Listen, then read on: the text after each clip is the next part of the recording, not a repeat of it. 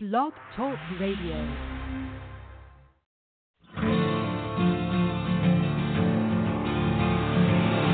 It's time to strap our boots on. This is a perfect day to die. Wipe the blood out of our eyes. In this life there's no surrender, and there's nothing left for us to do. Find the strength to see this through.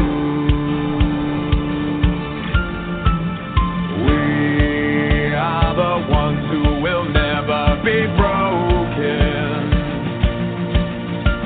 With our final breath, we'll fight to the death. We are soldiers. Hello, folks, and thank you once again for coming to Bard's Logic Political Talk, part of the growing conservative conversation, and also part of the Patriot Journalist Network. And you can find the Patriot Journalist Network by going to www.patriotjournalist.com. Now, we have an interesting and unique show tonight of sorts, in that we will be talking about things you would not usually thought that you would find in politics, and that is politics are now infiltrating our sports, our retail, and our fashion, and what can we do in battling the liberals and taking action against them. And what I'm talking about is a couple things, of course, you may or may not have heard, and we're going to talk about this tonight, is how Nordstrom, and perhaps even Macy's, and we'll keep an eye on that, has dropped the Ivanka Trump's fashion line, in which they are stating that is from low sales. However, because of the liberal pressure, I think that's the real reason in politics, and the Watch My Wallet organization, or whatever they're calling it, which is a group of women who are boycotting anything Trump, then it's time for us to strike back. Well, then I say one good turn deserves another. Look what they were doing to Chick-fil-A and see how that helped them out. So I say let's reverse it. Fine, you're going to drop the Ivanka line. I mean, I'm not really much for boycotting things, but since they've decided that they've gotten there, well, go, and just stop shopping at Nordstrom's. Go to other places. That's one of our action notes tonight, action pieces, is to do two things. One, you can find Nordstrom on Facebook, and there's been plenty of folks doing it. Go to the search engine and put in Nordstrom, and you'll find where their page is there, and make comments for that. And so tell them how you feel about what's going on with them dropping the Ivanka Trump line. We know it's just politics. They say, because it's sales, but it's not.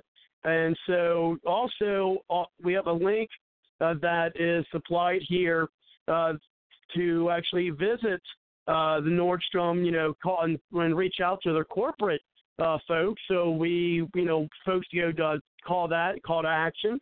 And we've got a website there here on Blog Talk Radio, as well as you can call them at 1-888-282-6060. And that's another way you can reach them to tell them you're discontent with their political decision and how retail should just stay the hell out of politics. I mean, in sports, too, and we'll talk about that a little bit later. And so, check those out. Then on the flip side, tell them you're discontent, but also vote with your wallet. And what I mean by that is go to Nordstrom, not Nordstrom, but go to either whether it's Amazon.com or go to Ivanka's site as well, and go there and, make your purchases. Valentine's Day is coming up. Maybe that would be the perfect place to make a purchase from, for your Valentine, to make a purchase there. And then I think that would be a great way of showing support for her line. I mean, I think absolutely ridiculous that they're doing that, and then to try to, do sales. So we have to take action, as I was stating, and we have to push back against, these liberals and what they're trying to do. I mean, to really ban someone's line only because of her father is the president of the United States, and you don't, agree with some of his policies, just remember, hey, Nordstrom, it works both ways. So go ahead and drop it. I'm sure you got plenty of conservatives out there, conservative women out there who make plenty of money, who were shopping there. And Macy's, you better watch out, because the same thing can happen to you. And there are alternatives. You can, as I said, you could shop at Ivanka's right there, or you can have an alternative and, go to some place, perhaps Dillard's. Perhaps we'll have Dillard's on to talk about that.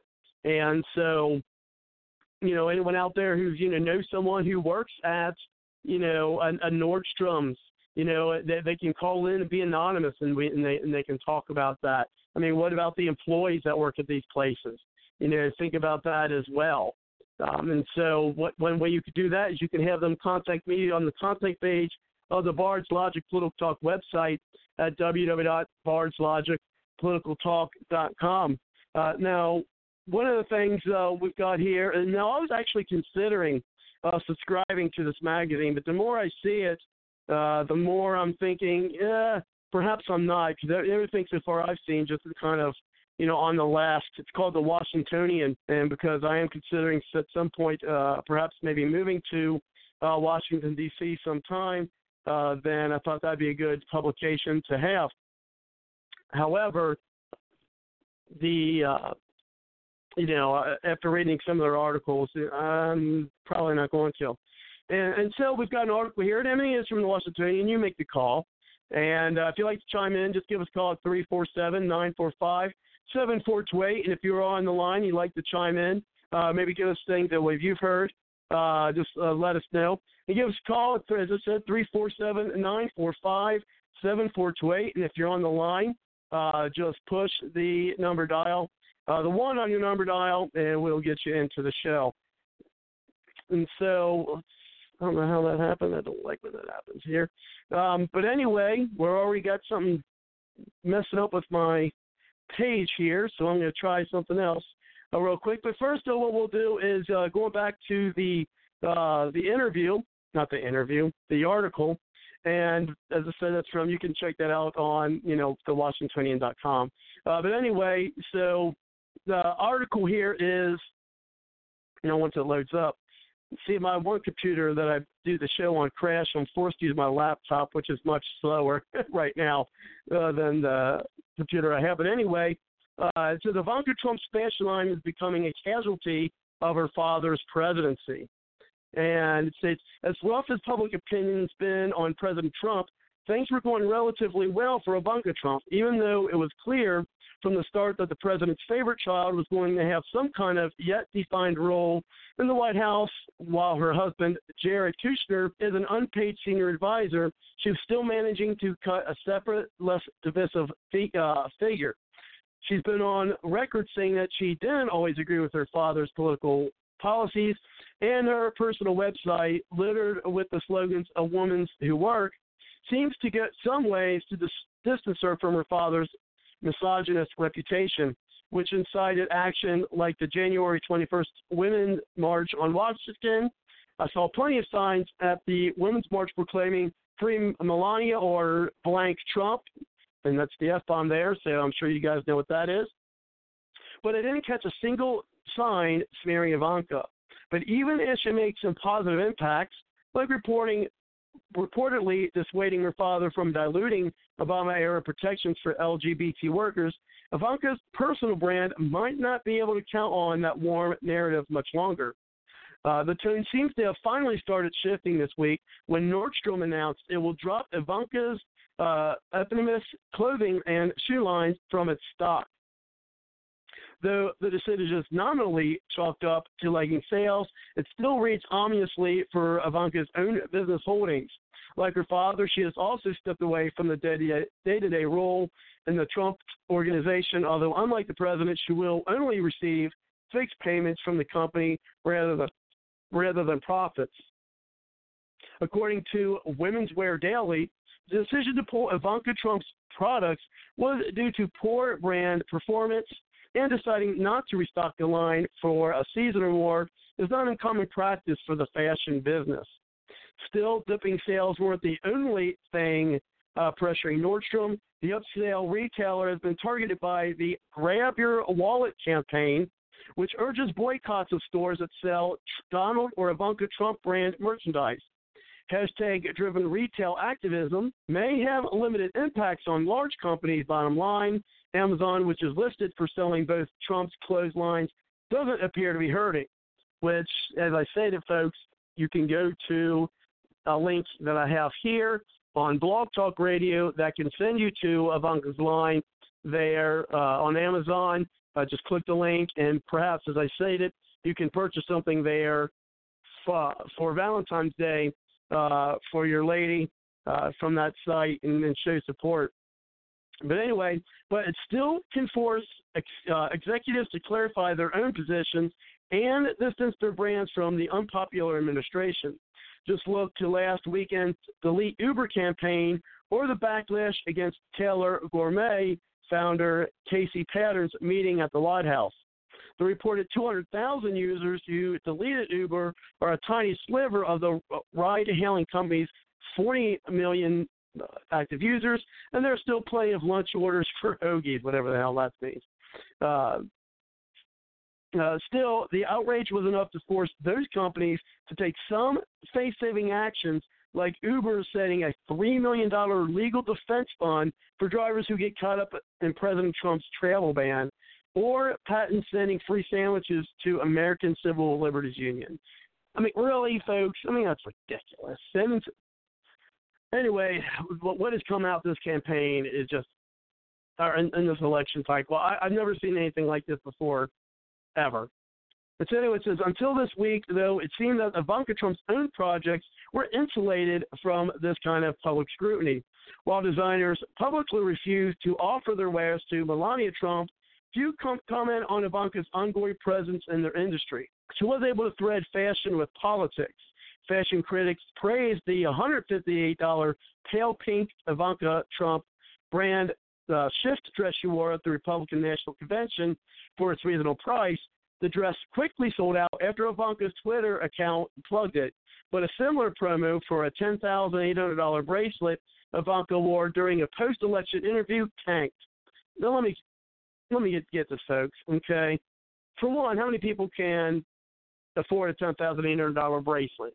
And if you could afford a $10,000 bracelet, $11,000 bracelet, and you're going to be out somewhere and you're going to be on TV, aren't you going to wear it? Or let's say you're going over a friend's or you're going to a party, aren't you going to wear it? Of course you are. I don't understand why these people are giving her such a hard time, for wearing a bracelet. Yes, it cost $11,000. Who cares? You would too. I mean, that kind of goes back to the whole thing. We're like, well, Trump and his taxes, You avoid paying. Wouldn't you avoid to pay as much taxes as you possibly could? I know I would.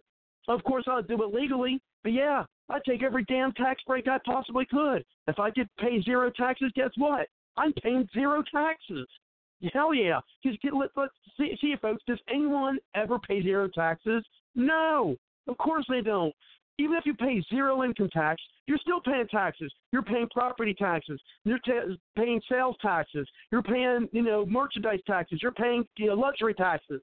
So even if you're not paying income taxes, you are paying taxes. So in one way or another, you're going to.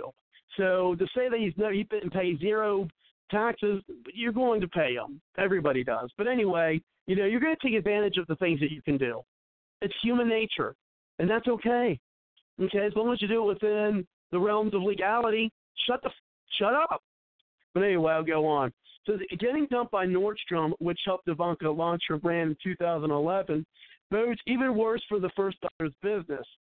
This isn't a singular designer making a personal political statement. It's a commercial giant slowly backing away from a name it thinks might be bad for business. Well, that's why you folks need to get out there and purchase on Amazon, purchase on,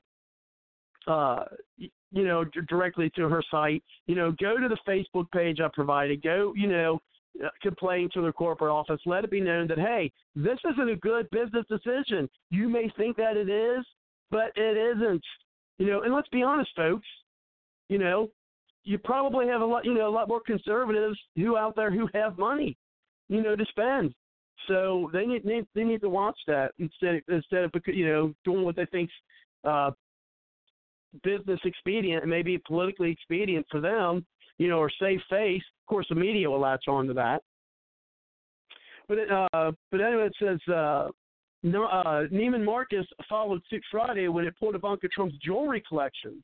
Whether those actions are a result of a real leg in sales or are publicity-based decisions, if two major retailers are dropping her brand, others, including Bloomingdale's, Lord & Taylor's, which, through my understanding so far, Lord & Taylor's, it has not, Macy's, which is considering dropping it through what I've heard, Zappos, I haven't heard anything, and Amazon, which I know Amazon still cover it, but now they're saying now the precedent to follow.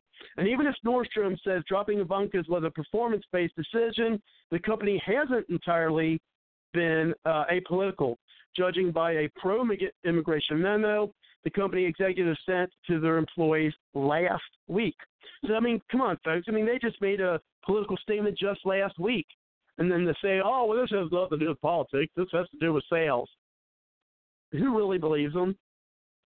I know I don't.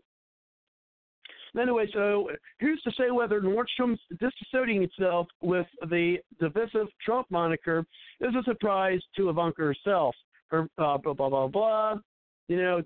So just talks about a little bit there. It says, the line offers approachable, more conservative spin-offs of runway trends at a price point most women early in their careers can afford. A market like D.C. should be the ideal target demographic for Ivanka's line. But educated working young women with disposable incomes in fashion-forward urban areas are not the Trump name's core constituents. Despite the relatively neutral status Ivanka has tried to carve out and her attempts to ingratiate herself into D.C. society, her family's name is massively unpopular in Blue Islands full of young professional women with disposable income. It's easy to imagine they would be loath to wear a pair of heels with a Trump logo scrawled across the insole or handmade with a gold-braided placard that says Trump.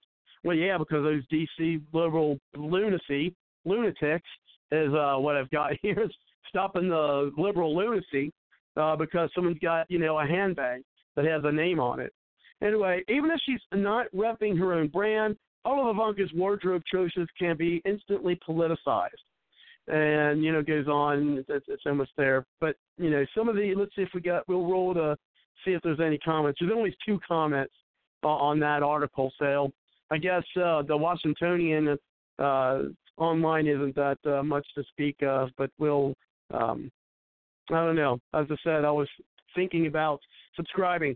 But I do have, a woman friend of ours on the line, so maybe she can give us some insight because, through my understanding, they sell mostly, if not all, women's apparel for Ivanka. So let's go ahead and bring on Susan. Thank you very much, Susan, for coming to the show. How are you tonight?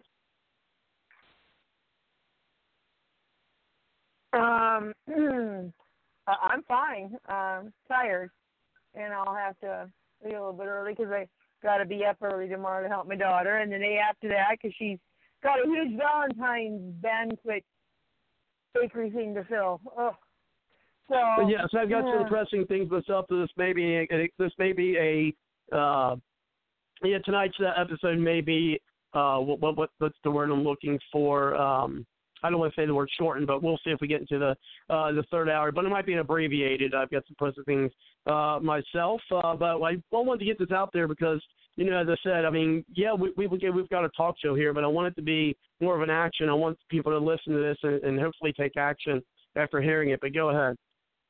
Well, I can't afford anything from Nordstrom's or from her, so I'm not going to support any of them. That stuff is way too high. Well, I haven't really looked at the prices myself. I'm going to because, I think, might purchase there myself just to, show support. But go ahead. I might make myself afford something. I used to buy from Nordstrom's years ago. My daughter loved the clothes when she was young. And they had some good deals. They were a store in Washington, and, my daughter used to shop there. Nordstrom. when we go into Washington State. She was at 12, 13, 14. She just loved that store. And it had been there for years and years in Yakima. Yeah, it was established in Washington State. But I don't know why they decided to do all this.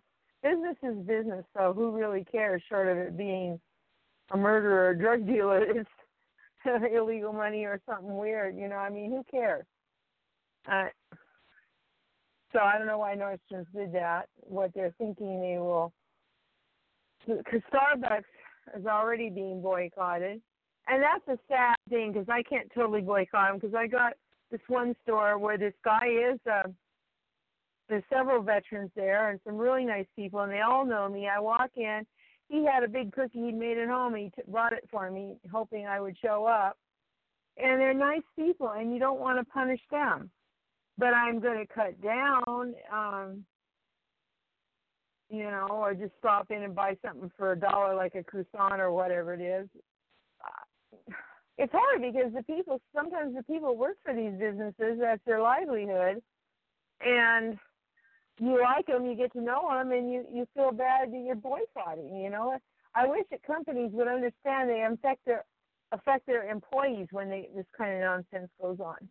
And they don't seem to get that. So I don't know what you do, for the bracelet. My goodness, I'd probably lose it. I had a $250 bracelet that was given to me as a gift. There's an Econ there, magnets that help your pain. And I can't find it anywhere in this house. I'm positive I took it off here. So imagine what I'd do with a necklace for that price. I would probably just plain lose it, because I'm just kind of bad that way. So, it is what it is. But I'm not going to buy a bracelet like that, because where would I wear it? Well, I mean, I don't know how. Well, I think I don't even know if the $10,000 or $11,000 bracelet was from her line. You know what I mean? Oh. But I mean, I just know they're making a big hoopla, about her wearing an $11,000 bracelet. Oh, she was wearing one. Okay, I don't care what she wears. Yeah, she was wearing one now at an event after the. Okay, I think a lot of the politicians, and business owners that are big businesses, Bill Gates, all of them, all their wives get fancy shoes and fancy dresses, and they don't go to yard sales and little places like that or Kohl's or anywhere. They wouldn't be caught dead in those stores. So, I'm not going to criticize her for doing it when the rest of them do it too. I'm more concerned that Romney is planning on running for being senator. You're mowing out over. Romney's going to run to be senator. Once these folks get into public office, they just can't seem to get the hell out, can they? No, it's horrible. I was like, no. What the heck? Yeah, I don't know if it's greed, power. I don't know what it is. It's just ridiculous. The man should just bow out. He was a loser. He's a quitter. Why not stay away from it? I don't know. And I think of doing it possibly in Utah if Orrin Hatch retires. So he's going to move from way back there to, okay. And then you got these morons that, Maxine Waters. She said that Pelosi was giving a speech. She said the current administration was run by President Bush, and I'm like, say what? Oh, I know. You talk about Nancy Pelosi? Yeah, her. And then Maxine Waters said that. Maxine Waters, I think a speech before her was saying how Russia was attacking Korea. Yeah, Putin invaded Korea, and then the black guy that's crazy in the head. He happened to be reading a book upside down, so it was to make a point about our education. And I was like, you're reading a book upside down to make a point about education. I have no clue where these brains. I think that the lights are flashing and the guard gates are, but the train is not coming. It's off the track. Yeah, he's the dumbest Democrat they said so far. He's reading a book upside down. I've got a picture. Al Sharpton. That's who it is. I don't know. I think it's a three-way tie as to the dumbest Democrat. I really do. So I'm more concerned about them than I'm about a bracelet and the cost of it. I mean, there's more important things to worry about than that. You can make comments on, but I'm talking about for Nordstrom. You'd think they'd be worried about the dummies that are in office. But apparently they don't. But I think their point is, she's two-faced because she's wearing this dress and she's wearing this bracelet. I think is what the lib lunatics are trying to say is what I think I'm getting at. But it's all ridiculous. I mean, they're trying to find anything. I mean, as I said, I've never seen anything like this. And I tell you what, I mean, I just never seen anything like it. Me either. I'm totally baffled. Except that people are going crazy. Valentine's Day's coming up, so people should look at that. I'm gonna look at something like that myself. Okay. Well, I don't blame you. I mean, if it's going cheap enough, maybe you can afford something off there. Well, yeah. I mean, even if it's more expensive, it might even go that route. Just to show support. But I normally, and as to the boycott, and I want to make mention of what you said earlier. As to the boycott, you got those employees and things of that nature, and that's generally why I don't call for one. I have called for some in the past, But, I'm just saying that, hey, instead of buying your stuff at Nordstrom's, buy it somewhere else. Buy it directly, from her website or maybe even Amazon or something like of that nature. But, and I understand, that could hurt people's jobs and this and that. We don't want that to happen, and I mean, and I certainly don't want to hurt anybody's job because, I mean, a lot of the folks who work there, they probably, don't like the fact that they're doing that. But the thing is I mean, if they're you got to fight fire with fire these days, and if you're just going to let them, try to roll over, I mean, if they're being activists, why can't we? I mean, that's a big problem. I think that with conservatives is, I mean, liberals are activists, and I think we're, conservatives are way behind in the activist scale. I mean, they just don't. Well, they're just not, activists. I did call him and bitch. I said, I don't like this. I think you're wrong. I gave him hell. I thanked him for how they treated me. Yeah, but you got to let it hurt him in the pocketbook. Just telling them that, hey, I don't agree with this. Yeah, but just telling them, hey, you don't agree with this. I mean, that's something that could be, definitely can be an annoyance to them. But, I mean, unless it's going to be, unless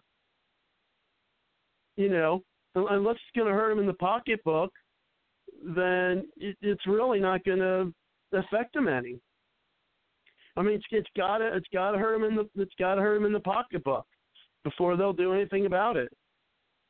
Well, I could go to that other one, but they are not in the state of Idaho that I know of. The one that said they would hire 10,000 gunpowder or gun something or other.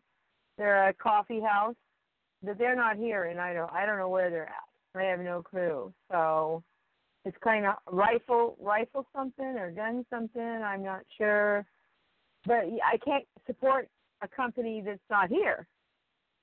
And I don't like some of the others very well. And it's not that I go and buy a lot every week or anything either. It's just a treat for me now and then. So, I don't know. It kind of bugs you when you don't have some of these places in your state. But Idaho is, we got a lot, but we don't have as much as some do, Mhm. So, Like I say, right Yeah, now I'm there's more concerned with. Well, I know there's one not too far from me. There might even be one just like right. I know there's not. I know there's one there's two of them actually. That's not too far from me. Yeah, I mean, my daughter used to shop there, but I mean, like, nope, they're not shopping there anymore. We're just gonna, go somewhere else. And you know what? I mean, I may buy her a pair of shoes there for her birthday. Her birthday's coming up in March. Oh, cool. Yeah, but yeah, she'll be 15. Oh my gosh. She's not too fond of the first. She's not too fond of the first birthday present that I'm going to get her. It's not a fun one, but I'm going to be setting up a mutual fund.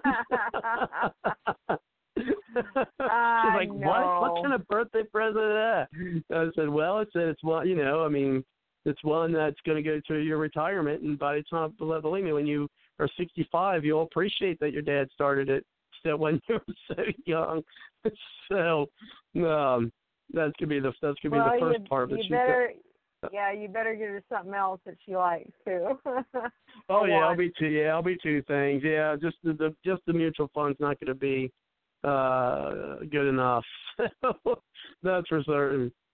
No. But I tell you what, I mean, it's with the rest investment, I mean, it's I've already did just some research on it. Who would be the best future fund to do it long term. Of course, so we're talking about 50 years from now, and nothing goes out that far. I mean, 20 years, 20-year average is the farthest out that you can go, and I've seen some things that looks promising. So I'll probably go with that route. But anyway, I mean, I might be getting a little off topic there, but yeah, maybe I'll do some shopping there for her. If your daughter don't like something from Nordstrom's, you can mail it to me. I'm not getting something from Nordstrom's. No, I'll go to Ivanka Trump's website. What used to be carried there that now she's got on the website. Yeah, well, I'll probably I'll go either Amazon. No, I'm not. I'll go straight to her website because I mean Amazon. I've got mixed thoughts about Amazon, but I know you can get things for lesser prices. That's one of the reasons why I put the website on there, on the link where folks check that out. If you're not going to buy it straight from her website, it might be a little expensive doing it that way. I don't know. I've got some mixed thoughts on. I just had a couple bad experiences with Amazon, but it's not Amazon itself. It's just I didn't do the proper research on because I got some Christmas gifts, for my daughter for that, and I didn't do the proper research. And this guy just sent me you can't get refunds, nobody can get a hold of them. So that's because I didn't do the proper research on that. Now, I do see I'm kind of Amazon. I'm sorry. Is her website her own creation or what? Well, I've got a link here on Blog Talk Radio, and I've also got it on the post that I shared. In the post that I shared as well on Facebook, so you can check it out there as well. Oh, okay, all right. Now, hopefully because when we get to the next segment, we're actually going to be talking about the Super Bowl. And the next segment, we just had the Super Bowl this weekend, and man, I tell you what, some of the crazy stuff that came out because of the Patriots winning. I was never really a big Patriots fan, until now. I mean, I'm a Patriots fan now. Let me tell you.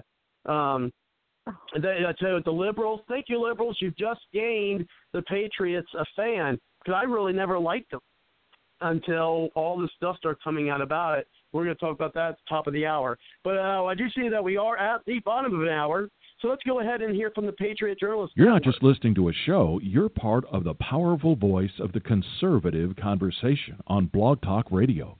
Nothing worthwhile has ever been accomplished without teamwork. PJNet invites you to help make a difference by adding your voice to the team grassroots conservatives working together to take our country back. To find out more, check out the PJNet hashtag and visit our website at patriotjournalist.com. Let PJNet add our muscle to your hustle. And definitely, folks, check out the Patriot Journalist Network by going to www.patriotjournalist.com. patriotjournalist.com. And then you can also, of course, visit the Bard's Logic website at www.bardslogicpoliticaltalk.com. Check out the different pages there. And also you can like us here on or like us on Facebook by just putting Bard's Logic Political Talk in the search engine, and you can find the show and like the page. You can also follow if you're listening to this live or listening to us on the podcast, which you can also download free on your mobile device on iTunes by pushing that little follow button, whereas you'll get periodic emails from me, the host, to let you know about upcoming shows and past shows. If you can listen to the link, and of course, we do appreciate you sharing the link because we're not only wanting to be a talk show here, we want to be a action program where we motivate folks to take action and actually do something, and not just be armchair, commentators. And so let's go ahead and bring it back to our topic in this segment. And, of course, that is politics getting into retail and politics getting into fashion. Now, of course, you've always had, most of your fashion, folks and Hollywood types, who are liberals and things of that nature. And, that's grown to be expected. But now we're actually, seeing, the politics in the marketplace. I mean, politics is getting into the marketplace. And I think that's just not. I really don't. I don't like this boycotting thing. I don't like this and that. Maybe businesses, if they're going to donate, maybe they need to have legislation that allow. I don't know, because then you want transparency. But there's got to be a way where a business or people who own a business or something of that nature can, contribute to a political campaign, without have to be public. I don't know. I get mixed thoughts on that, but I mean, what do you think? About how, and for those in line, if you want to comment, just push the one on your number dial. But what do you think, Susan? About the politicization, of our retail now. Have you seen anything? You probably. I'm not trying to. Nothing behind this, but I'm thinking maybe you do more shopping than I do, because frankly I hate shopping. But have you ever seen anything in the years of all these years you've been doing shopping and things of that nature? Have you ever seen anything like this before?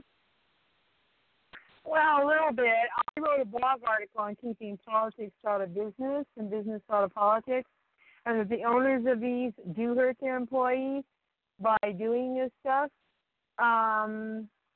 Yeah, the blog article was about, in general, it was even about the, what do you call it, was it Home Depot and Chick-fil-A both come out, was it for or against? I know Chick-fil-A was against gay thing or something, and so was Home Depot, one of them, And I didn't like that either. I felt as a business they should just sell. They shouldn't matter who they're selling to. And they should just do it in private. Go to a meeting, a political meeting in your state, and make your comments and vote the way.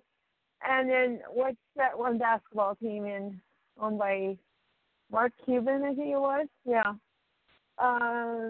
They, some years ago, wore jerseys that were for pro-immigration and all that. I said, what the? They should be playing basketball and entertaining the people, not making political statements. It's just like, even with Starbucks. I said, make me your focal point. Make my coffee right. Don't make mistakes. Serve me. That's what you're there for. Forget the political stuff. Why are we mixing the political with the business? It just hurts your company. I don't care if you're conservative or liberal. It's stupid. Go to your meetings. That's what they have town hall meetings for. That's what they have voting booths for. Why do you want to hurt your own people who may even think different than you and force them to? I named in the blog several conservative and liberal businesses that were getting into this nonsense, and I may have to rewrite it and put in those too, because I wrote it a long time ago. But the basketball team thing just stunned me. It was like, I thought they're pushing for that, and they're wearing these jerseys. You're supposed to be darn well wearing your number, wearing your team's name, and playing a game, and we paid for the tickets, not to see your advertisement. So, yeah, I've seen it before on both sides. Same way with the bakery. Well, I guess that's something. I guess that's something that's just going to be, a reality now. I mean, it sounds like it's been a reality for a little while. Then I guess I just, and as I said, because I don't do a lot of shopping, I haven't seen it. I haven't seen much of it, but I guess it definitely does exist more so than I thought. I think so. It's just sort of like the Super Bowl. I mean, the halftime. Oh my gosh! Everybody was raving about. Well, she kept politics out of it, and this and that and the other thing. Well, I think it was one chaplain. Somebody pointed out that actually all the designs and the pictures and what do you call it? It looked like a star and everything. It was Satan's pentagram. I mean, they pointed out everything they said for the devil. And then really, she sang, which I did not know, "This land is your land," and I did not realize there were verses in it that she left out. But in the actual song itself, it was not a song about what I always thought as a kid. You're just walking across the country, like people run across the country and you're just loving it and all that. Actually, it was a political thing against, and it's more for immigration and letting everybody that comes in, it's their land.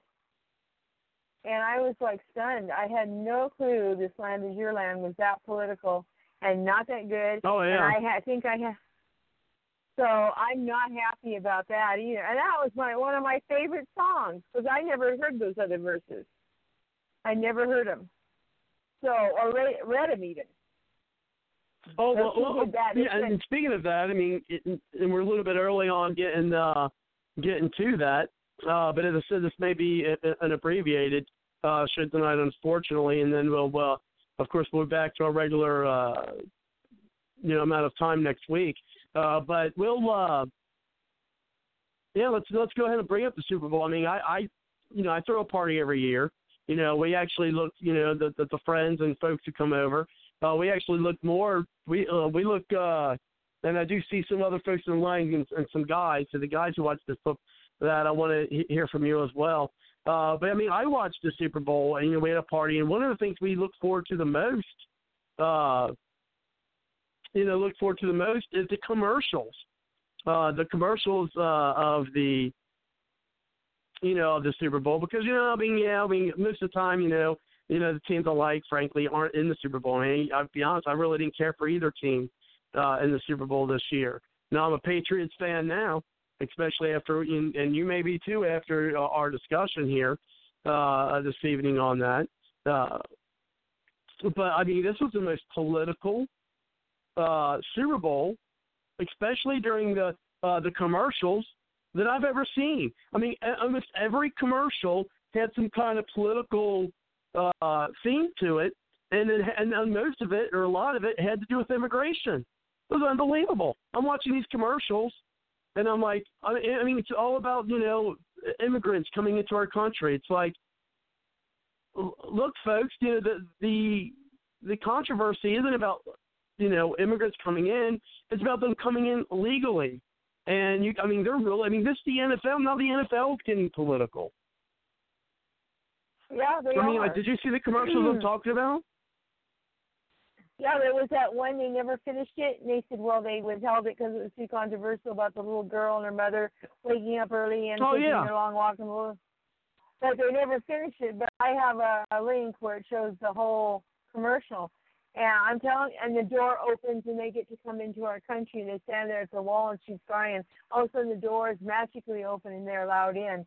And I was like, oh my God, they would use a child. This is ridiculous. Ridiculous. Oh, well, come on, liberals, If you thought Lady Gaga's halftime show was apolitical, consider the origin of This Land Is Your Land. Woody Guthrie. And they believe that she knew about it. But Scott said the song was a communist anthem way before God got ascended. Did you people just wake up? This land is your land is the antithesis of freedom. Well, I hadn't ever heard of those other verses. And then Ken said, anyone who knows anything about music or music history knows who Woody Guthrie is. I'll bet you Lady Kaka, as he called her, knew exactly what she was doing. Whoa. So, we're not even Bars Logic After Dark yet. That really is accelerating the show. Go ahead. I'm sorry. But Lady Gag on the oh, wow, that was almost really bad. Go ahead. No, Kaka. Yeah, I know. But I did it again.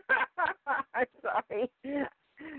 But I mean, I was stunned. It just ruined that song for me. It really did. And when you ruin a song like that for me, it's like I'm done.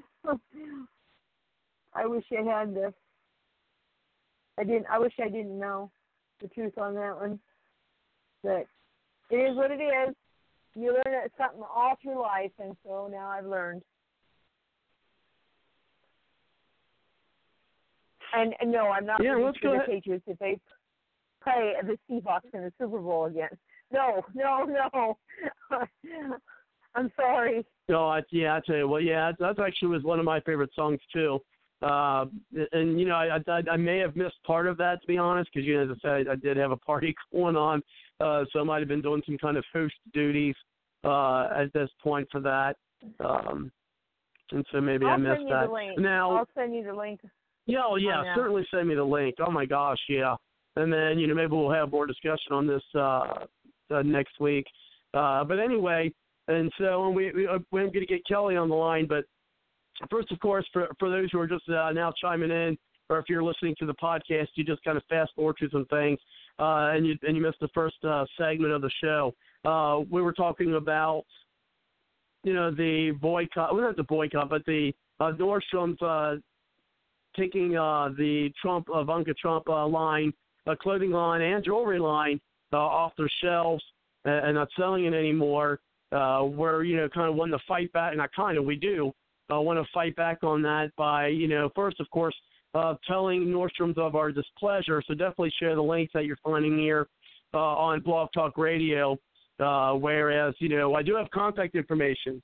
I have a link to their corporate office where people can also make comments. And some of those comments, I tell you what, we've got here.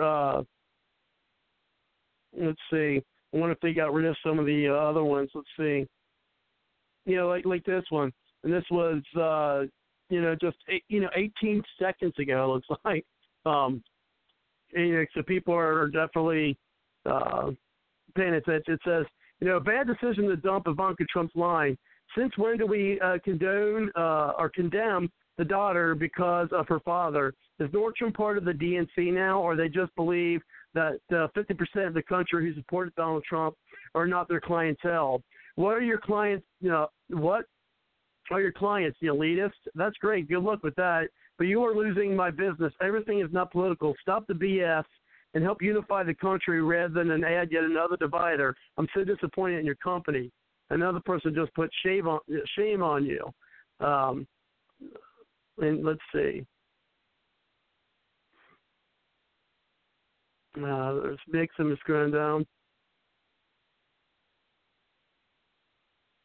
Oh, let's see here. Oh, blah blah blah. Here's this, and this is a nutty person, I guess. And this is one of the things that I hate when people use their Christianity for stuff.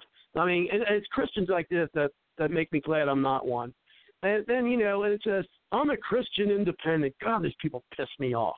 But anyway, nothing against Christians, but there's so many of them that, a lot of you Christians out there, I love you, but let me tell you something.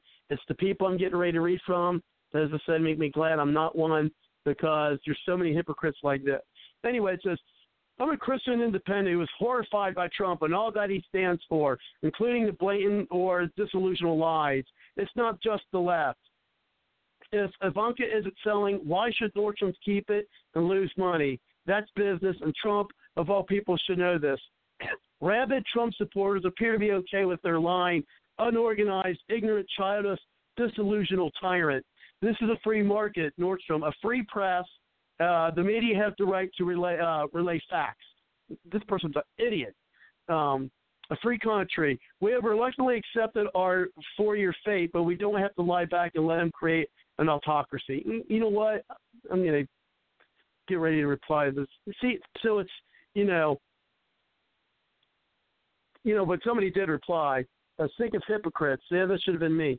I don't know. I haven't even read it yet. But anyway, it says, I heard her line was selling. She had her line there for a very long time. Of course, this wouldn't be coincidental now, would it? I thought there was going to be one thing we all learned, a lot of lying going on, and a lot of dense people believing whatever they're told. So you see, and there's more. So you can check that out by going to www.corporate, and then a dash, office-headquarters.com, /Nordstrom-Inc. So check out those comments. Maybe even make some comments yourself. And, at some point, I think I may as well. I don't know if they're if you have to,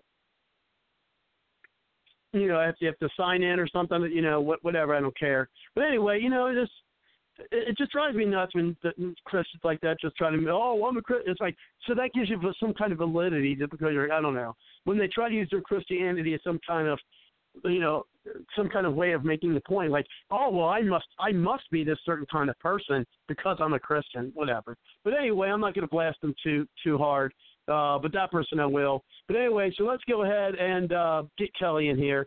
Thank you very much, Kelly, for coming to the show. How are you tonight? Hey, I'm doing all right. Played electrical engineer today. That's a whole other story. I didn't fix a pump. Anyway, let's see. I do want to start out talking about that Christian that upset you so much. I won't be surprised, Robert, if they're not Christians. They're not Christians at all, that they could pretend to be to turn people away from Christianity. I wouldn't be surprised if they were even paid operatives. You look at what George Soros is doing, and Berkeley and all that mess, and the Woman March. The Woman March after the inauguration, paid operatives. Anyway, but I want to. Good point. I take your point. I get it. Yeah, because I'm a Christian. I know you like me. We like each other. It's really cool. I want to see you someday. I try to. Yeah. So when you coming to Nebraska in August? I'll be in Nebraska. Maybe I'll be able to see you this season. Yeah, I'll meet you halfway or something, maybe third way. Anyway, but if I have a problem with somebody on Facebook, I'll try to call them right away and say, look, we're having problems. Let's talk this through. And it's because it can get out of hand when people start writing comments. They retaliate. And so that's kind of how I handle. I try not to incite somebody. I think that's I even, when Christians are on Facebook doing all sorts of things, I call them on it. I say, look, you shouldn't be treating people this way, folks. Would you want to be treated this way? So, but anyway, that's just a possibility. It might not really be a Christian. But I did want to tell a little kind of a good funny point. Yeah, I wanted to tell a little bit of a funny, if you will. We were talking about that song, This Land Is Your Land, This Is My Land. Well, actually, on the farm, my cousins, we were kids, like 12, 13 years old, and it relates somewhat to immigration. He sang me this little song because, we all had guns growing up on the farm. We all we thought everybody had guns. I could never figure out, like a hot summer day, we'd come in for lunch, and sometimes we'd stay in a little longer just for the heat to go away, and we'd watch Price is Right. I could never figure out why those people in California where were their jobs? Why are they not working? Well, how do they have time to go to these game shows? Anyway, it's just, farm thinking's a little different. So, anyway, my cousin and I, we shot all sorts of birds with BB guns and shotguns. And so he sang me the song once, and we were like, I don't know, 13 or 14. He sang it like this. This land is my land, it isn't your land. I have a shotgun, and you don't have one. If you don't get off it, I'll blow your head off. This land is private property. That's great. And I don't know why, but that always stuck with me, that cute little song. But it relates nationally, too, because, look, this is our country. You want to come here and get our goodies? Hey, we don't mind. Just tell us who you are. Let's have a vetting process. We are a nation of immigrants who came in mostly through, that's right, legal vetting processes. And you had a sponsor before the Democrats. Christina Timmons has told us over and over how it used to work. We essentially got the best of the best.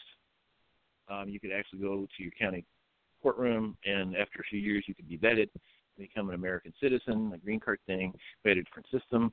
So we were careful. We were very careful who we let into this country. And, we just kind of have these shotguns on this thing called a Navy ship, like a battleship, we have the right to not let people into our house.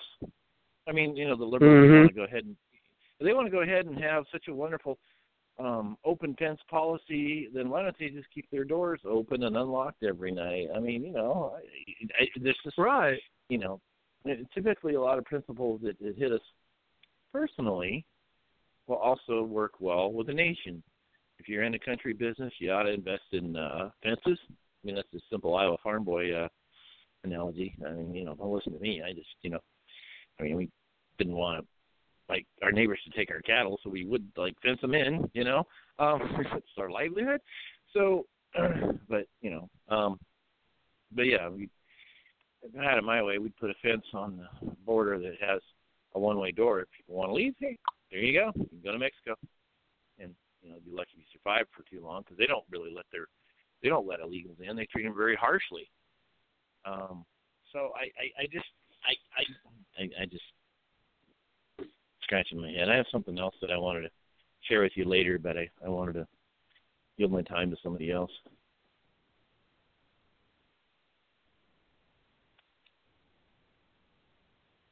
Let's go ahead, Al. Just reading this. Someone just replied to a post I put on the Washingtonians page here on Facebook, and I'll reply to that later. Basically, I said, I've actually been considering subscribing to the publication, but I decided, after seeing, pretty much exclusively liberal writings in the political section, I'll take my money elsewhere. And this guy, posted, said, 90% of D.C. is like this. Hope you'll adjust. Say, no, I'll never, I think I'll reply here and say, no, I'll never move left. But anyway,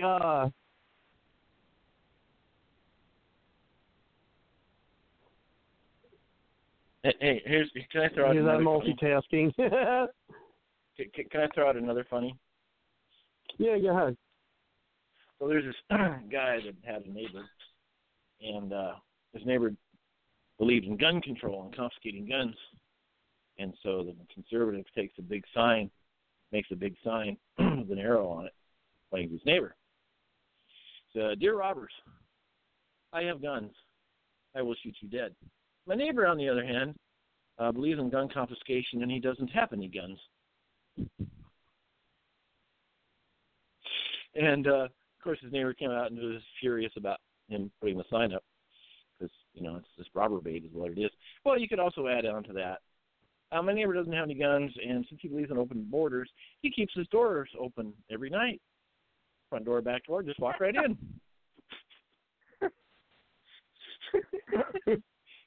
And let's go ahead and thank you, Susan, for sending me the link.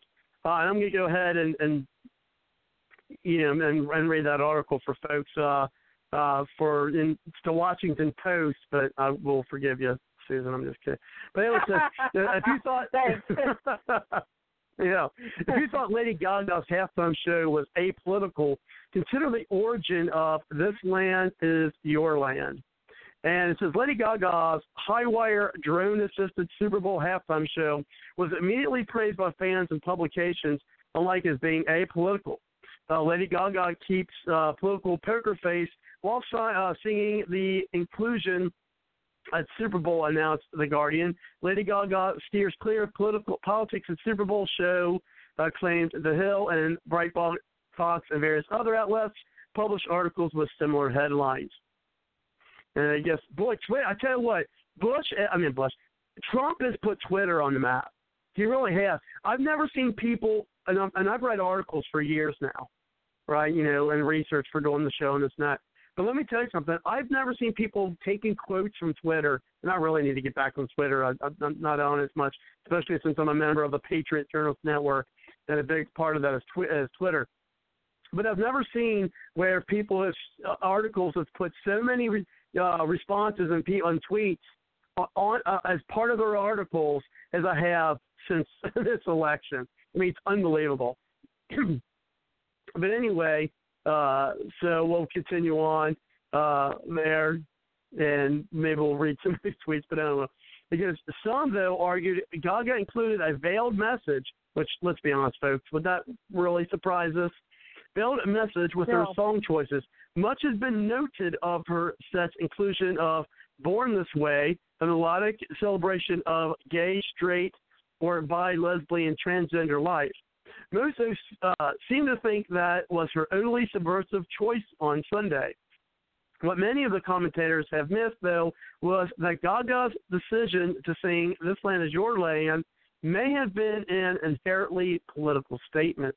Though many consider the song to be an unblinkingly patriotic anthem, I think like you, Susan, and maybe used to be me, the American flag set to music, it was originally conceived as a sarcastic protest song by legendary folk singer and labor agitator Woody Guthrie.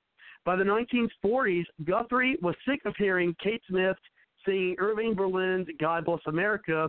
Ironically, the song Gaga opened her set on before slipping into couplet from This Land Is Your Land.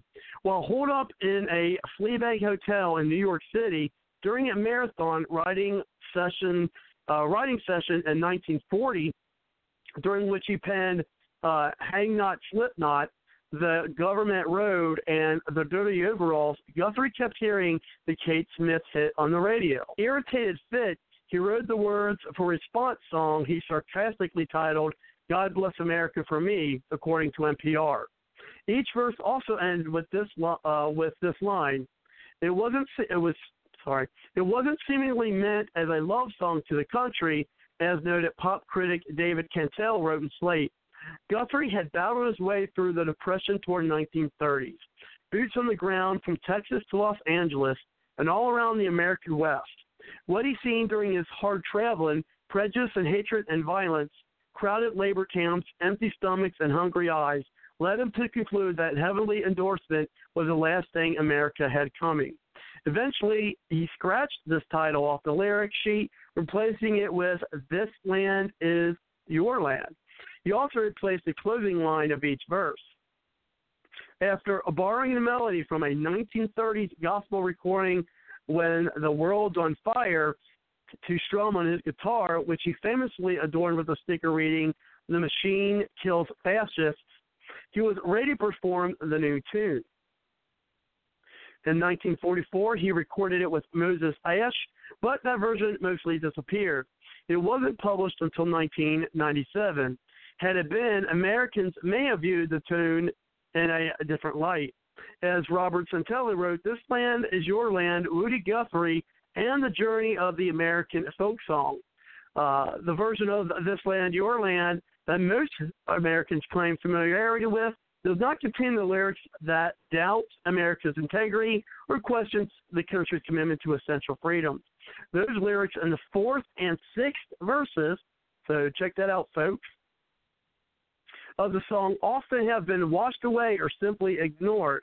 This is why This Land Is Your Land has been able to stand side by side with other great patriotic paeans to America. The Ash recording contained one of these two verses. The official recording, released years later, contained neither. Gaga did not sing them either during the halftime performance. As the forgotten 4th verse, which included the 1944 recording, feels particularly prescient in the infancy of the new administration by the president who imposed blah, blah, blah, blah, blah. But anyway, I guess this is the, part of the song. It says, there was a big high wall where they tried to stop me. The sign was painted, said private property. But on the backside, it didn't say nothing. This land was made for you and me. The meaning is a blunt as a sign he sings about. America claims to be for everyone, but it isn't. Meanwhile, the sixth verse, which was scribbled on the original lyric sheet but doesn't appear in the 1944 recording, is even more politically charged. This lyrical quartet is sharply critical of America, hinting at an unfulfilled promise that the government would take care of its citizens. One bright sunny morning in the shadow of the steeple, by the relief office I saw my people.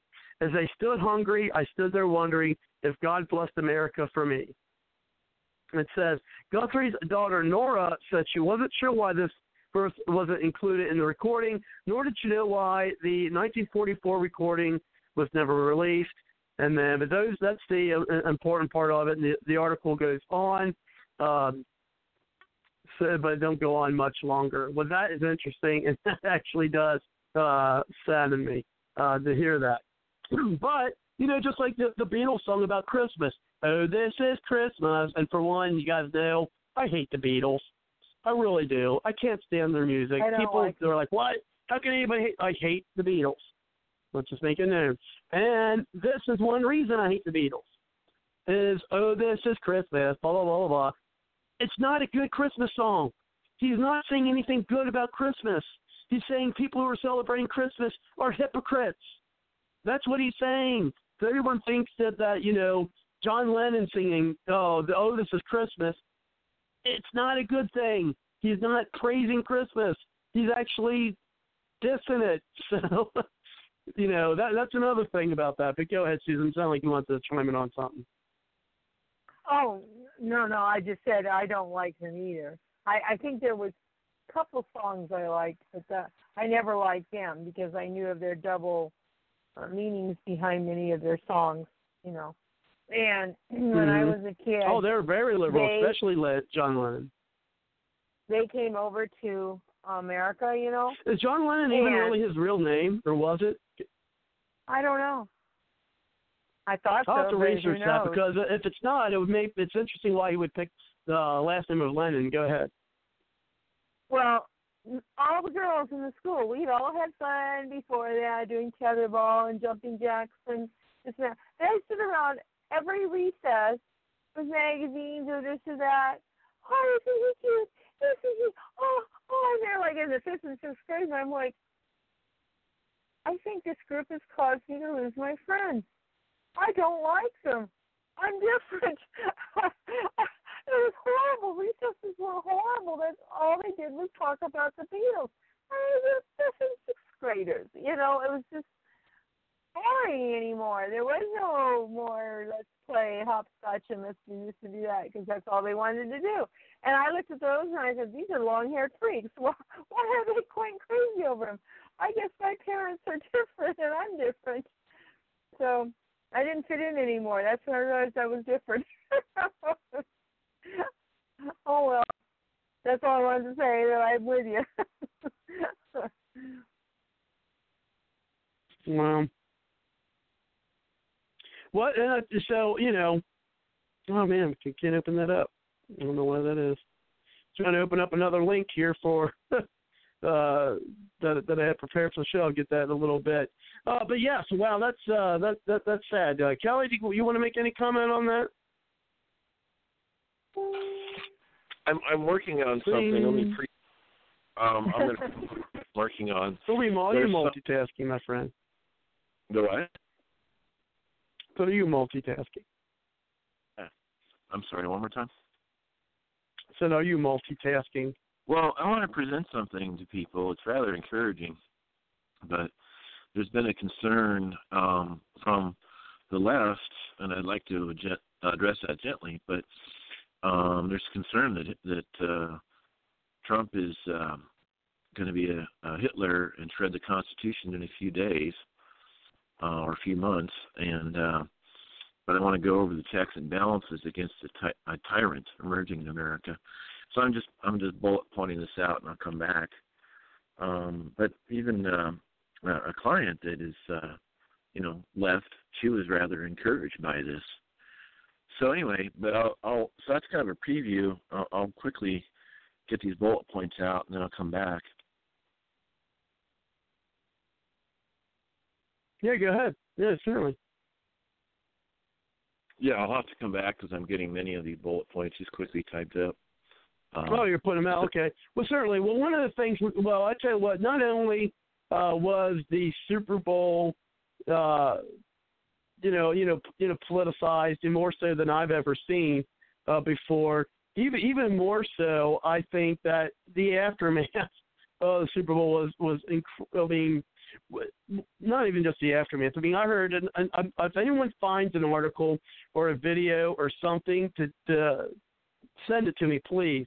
Whether it's on Facebook or whether it's on, you send it to me on Facebook or you post it on the Bard's Logic Pillow Talk page on Facebook or send it to me as a message on the contact page at www.bardslogicpillowtalk.com, where you can send me a message from that contact page.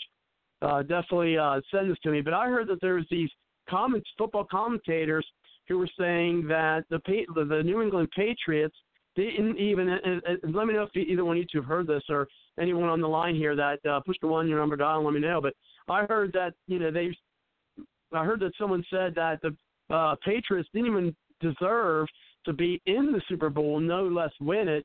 I think they said even be in it because they said it prior to them winning, because their team does not reflect the rest of the NFL in that they have too many white people on their team.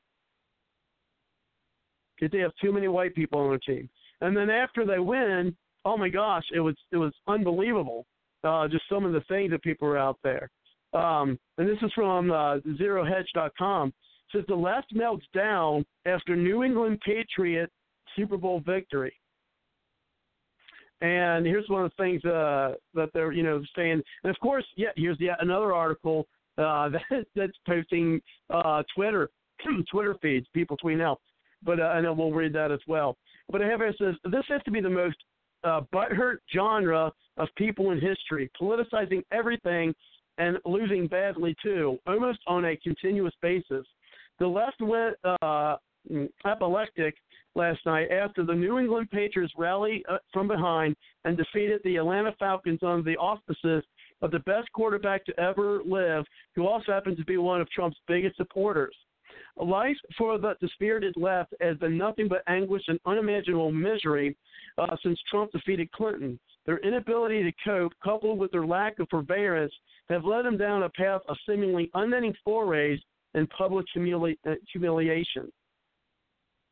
It says, in the event you're not tired of seeing snowflakes melt, I've gone through the trouble of picturing some of the better public meltdowns on Twitter last night, as the Trump train rallied and ran through the coxcombs, rooting for the Falcons due to political beliefs. Now, these are some of the tweets that were out here, and outrageous. Because people are saying, there's another article I seen where they're talking about, white supremacy, won the Super Bowl. But here, let's see. The one, it's Donald Trump tweeted, where have I seen stats like this before? And I guess he's talking about when he won. And then this is someone says, no to America. This is what happens when Trump picks your team to win. 2-3 halftime. Rise up. Let's go Atlanta. See, they thought, because Trump voted for him, they're going to lose. But they came back and won. And then here's Michael Moore. We all know who that chub ass is. But anyway, I'm sorry. That wasn't nice. And it says, as second half begins, Trump says Patriots are up by 27. Spicer challenges press to prove that Falcons have even crossed the goal line once. That's Michael Moore. I'm an idiot. And then this is Sheila E. Okay, you got who Sheila E. is, right? And she says, this was 10:25. So this is after the game. We really just watched the presidential election in football form. And then in capital she puts, I am sick. And then this lady, Sarah, listen to this. This is where things are starting to get off the wall, folks. Okay? And this lady says, can white people stop having good things happen to them? I hate this. Really?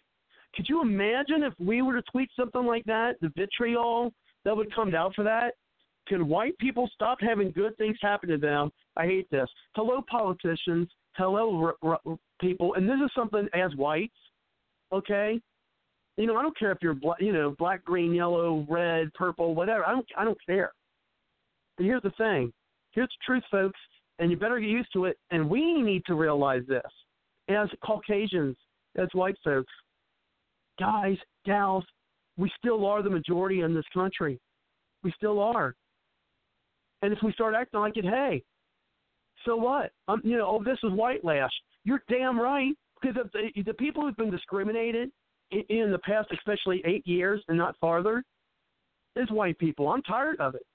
I'm not some white supremacist or something like that, but I'm tired of it. And it's about damn time that we stood up and represented ourselves. How many times do you hear, black folks stuff, oh, we need to represent. Okay, well, fine. Represent yourself. But it's time for us to stand up, not be ashamed that we happen to be white, we happen to be European, not to be ashamed of that. Be proud of that. There's nothing wrong with being proud that you're white. How come you can have, black pride? How come but if you have white pride, you're a supremacist. Okay? How come you can have Black History Month, but oh my gosh, can you have White History Month? I mean, seriously. And then you have people saying, can white people stop having good things happen to them? I hate this. And then you have another person, who, this lady, is this the year of white supremacy? Really? And another person, blame white supremacy. This is about the Patriots winning because they have too many white people on their team or against their offensive line, and they don't follow with the rest of the NFL. Hey, we've got affirmative action, right? You're familiar with affirmative action. You have to have a certain quota to mimic the population in your business. Does the NFL do that? Okay. Does the NBA do that? Seriously, if you had to take the percentage of the population and have your business match the population with affirmative action, why don't they do that in sports? They don't. If they did, you would have more teams looking like the Patriots. But you know what? It's not about that. It's not about the color of their skin. It's about how they perform. And if the Patriots decide, because it's a private business, that these are the people they want on their team, shut the hell up. But anyway, they're talking about, oh my gosh, what, this is ridiculous. And then, since the Patriots getting destroyed is nice consolation prize for Donald Trump ruining America. The guy hasn't even been in office for a month. And then another person, Trump's team. Now this is before they came back. Trump's team's losing. Commercials showing diversity. See what I mean? Diversity. All the commercials were politics about Lady Gaga killing the halftime. Deplorables. This is your Super Bowl. You're right, because Trump won. Trump's team won. And then let's see. It says tonight every liberal, right-minded, smart, decent, civilized, democratic soul on earth is from Atlanta. Lose, Pats lose. Really? And then they start losing, and then he says God hates us. And then you got another person.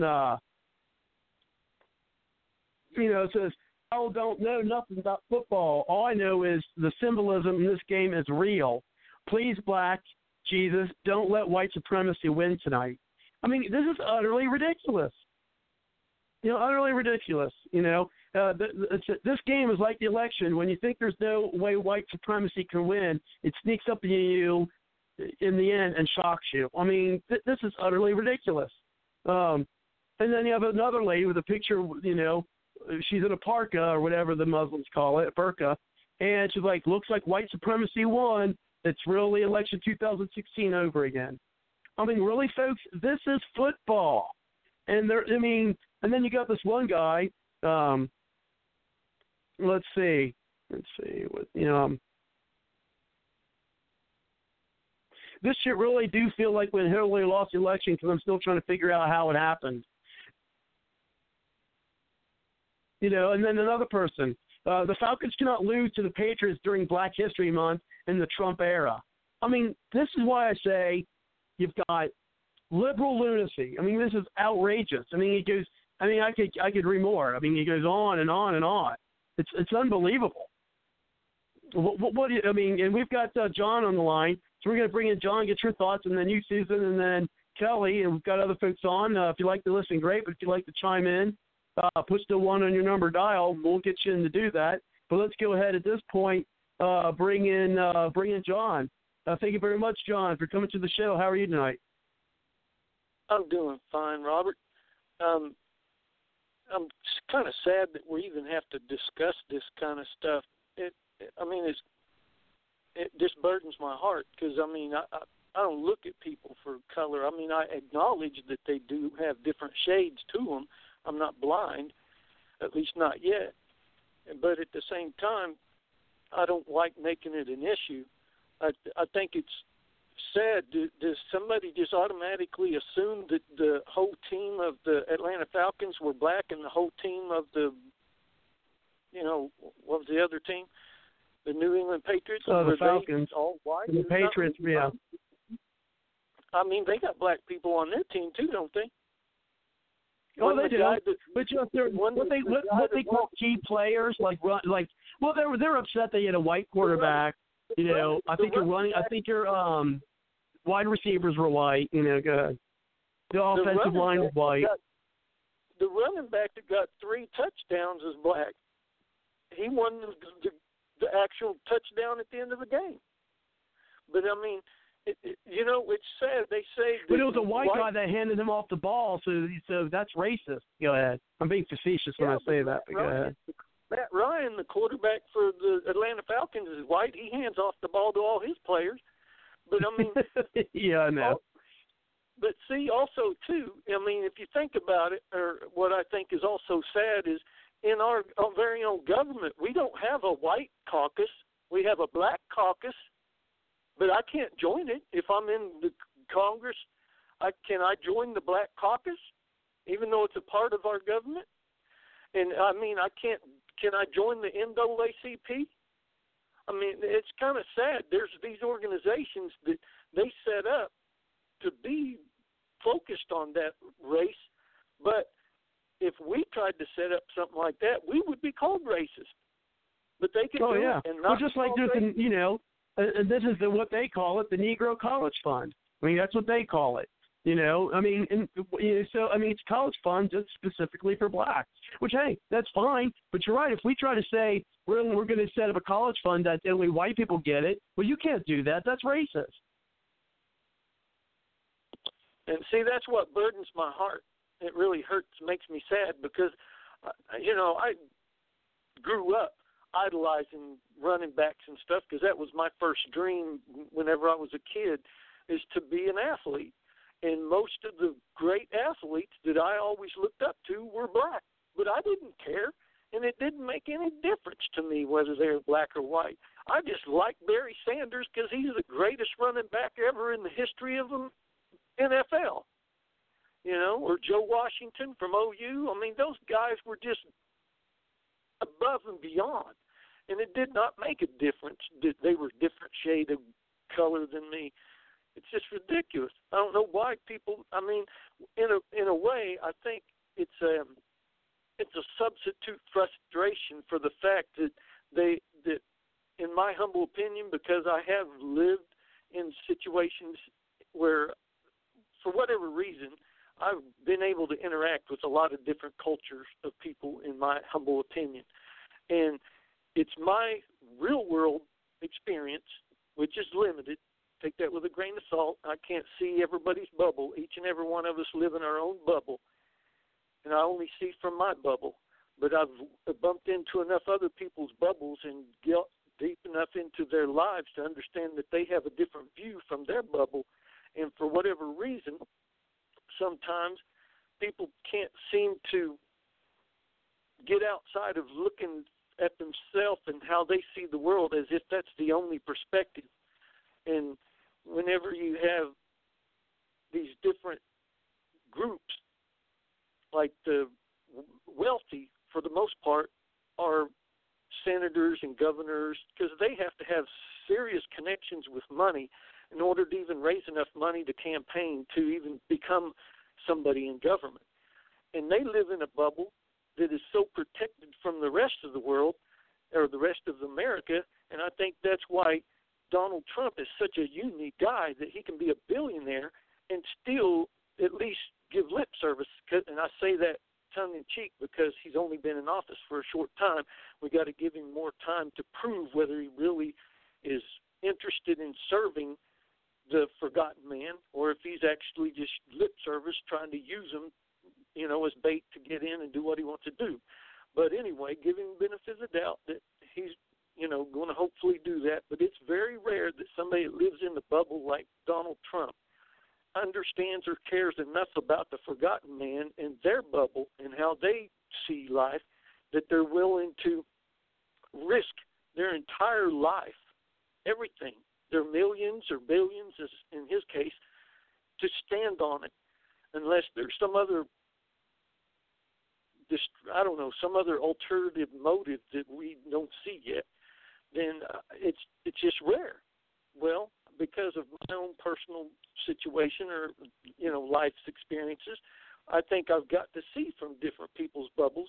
And most of the time, the people at the lower end of the economic scale or, homeless or less fortunate, for whatever reason, they're excluded governing.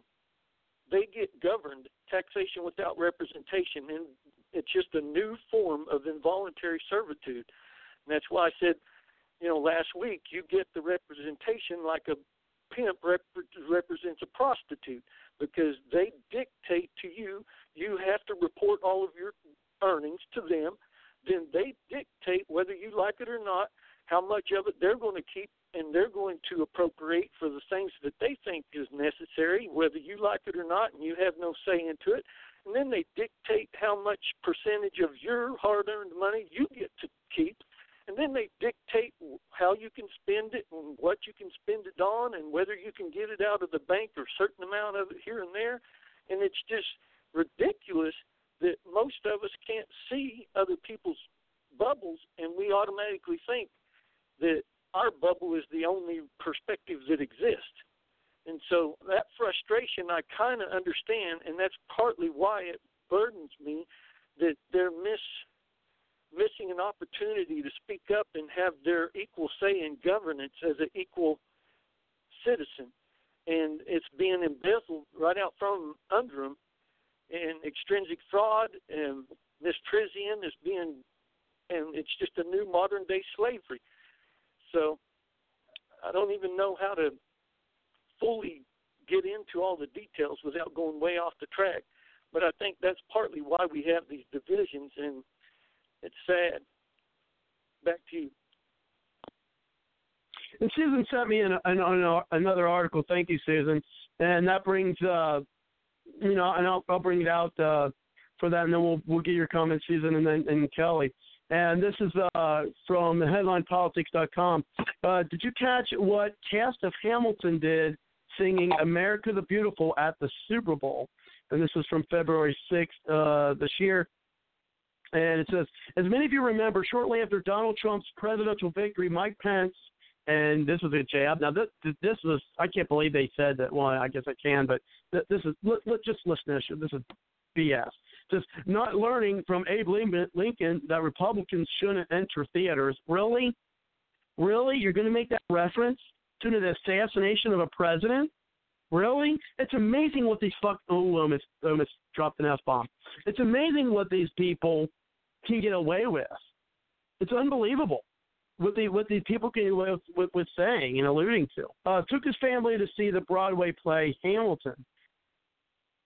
He was met with some applause when he entered the theater, and plenty of boos as well.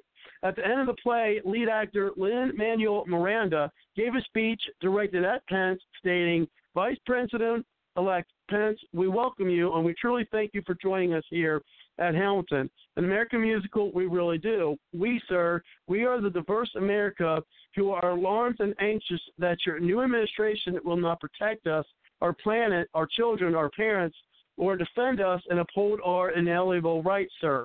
but we truly hope this show has inspired you to uphold our American values and work on behalf of us all of us. We truly thank you for sharing the show, this wonderful American story told by the diverse group of men, women of different colors, creeds, and orientations.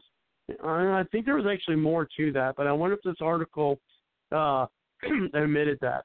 But anyway, it continues and says, at last night's Super Bowl, 3 former members of the Hampton cast, I'm not going to give people their names because who cares, saying America the Beautiful at Super Bowl, following in Miranda's footsteps, there was a slight jab at Trump made during singing. During the singing of America Beautiful, when they got to the part and crowned that good with brotherhood, the 3 women added sisterhood. Oh, yeah, I remember hearing about that. Well, I guess that's it. Yeah, so well, at least Lady Gaga didn't make the halftime show a political spectacle as many assumed she would. Well, actually, she did. And thank you for pointing that out, Susan. And so, now that's another thing that's coming up now. I mean, actually, it was a woman who pointed that out to me, where they said thinking about the sisterhood. Obviously, I must have been hosting for my party and missed that part as well. I guess I wasn't paying as much attention to the Super Bowl as others. But anyway, so she pointed, which is good. I mean, I'm glad they were able to inform me, so I'm glad it is. And so now you can't even send me now brotherhood. I mean, hello, brother, just like you can't say mankind anymore. You got to say person kind or whatever. It's like, hello, humankind, mankind, same thing. It's just ridiculous, the PC that's coming out. What do you think, Susan, as our female on this panel tonight? I agree.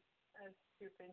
I don't have an issue with those kind of things. You're I can barely hear you, Susan. Sounds like you're talking away from your phone. Or mic or whatever. I don't have an issue with those kind of things. So I guess it didn't offend me, But maybe I'm just an oddball. I don't know. I don't know. Well, But I will say something back to Tom Brady. You know that there was even talk of he should be murdered or assassinated or something, and I don't like him, and because he got a girl pregnant and dumped her and started dating someone else. There's little things about him I don't care for. I'm sorry, but just because he's you don't do that. You don't do that. Who are you talking about? Tom Brady. You don't talk of assassinating. Oh, okay. You're talking about getting somebody pregnant and stuff. I'm like, I don't even know who you're talking about. Go ahead. Yeah, Tom Brady did that. So there's reasons I don't care for him. But I'm not so mean that I want him assassinated. That's just stupid and arrogant. Just retarded. I mean, you just don't do that. He's just a football player, and you either like him and his team or you don't. But you don't talk about that. Despite some of the football teams I don't like, I have never spoken like that about any of them. Never. Any of the players. So I couldn't believe I defended him. I said, man, oh man, these liberals are making me defend this guy, and I don't care for him and his team. but I have to defend him. There was a couple other attacks that I'm just like, this is ridiculous. They're forcing my hand, and I don't like it.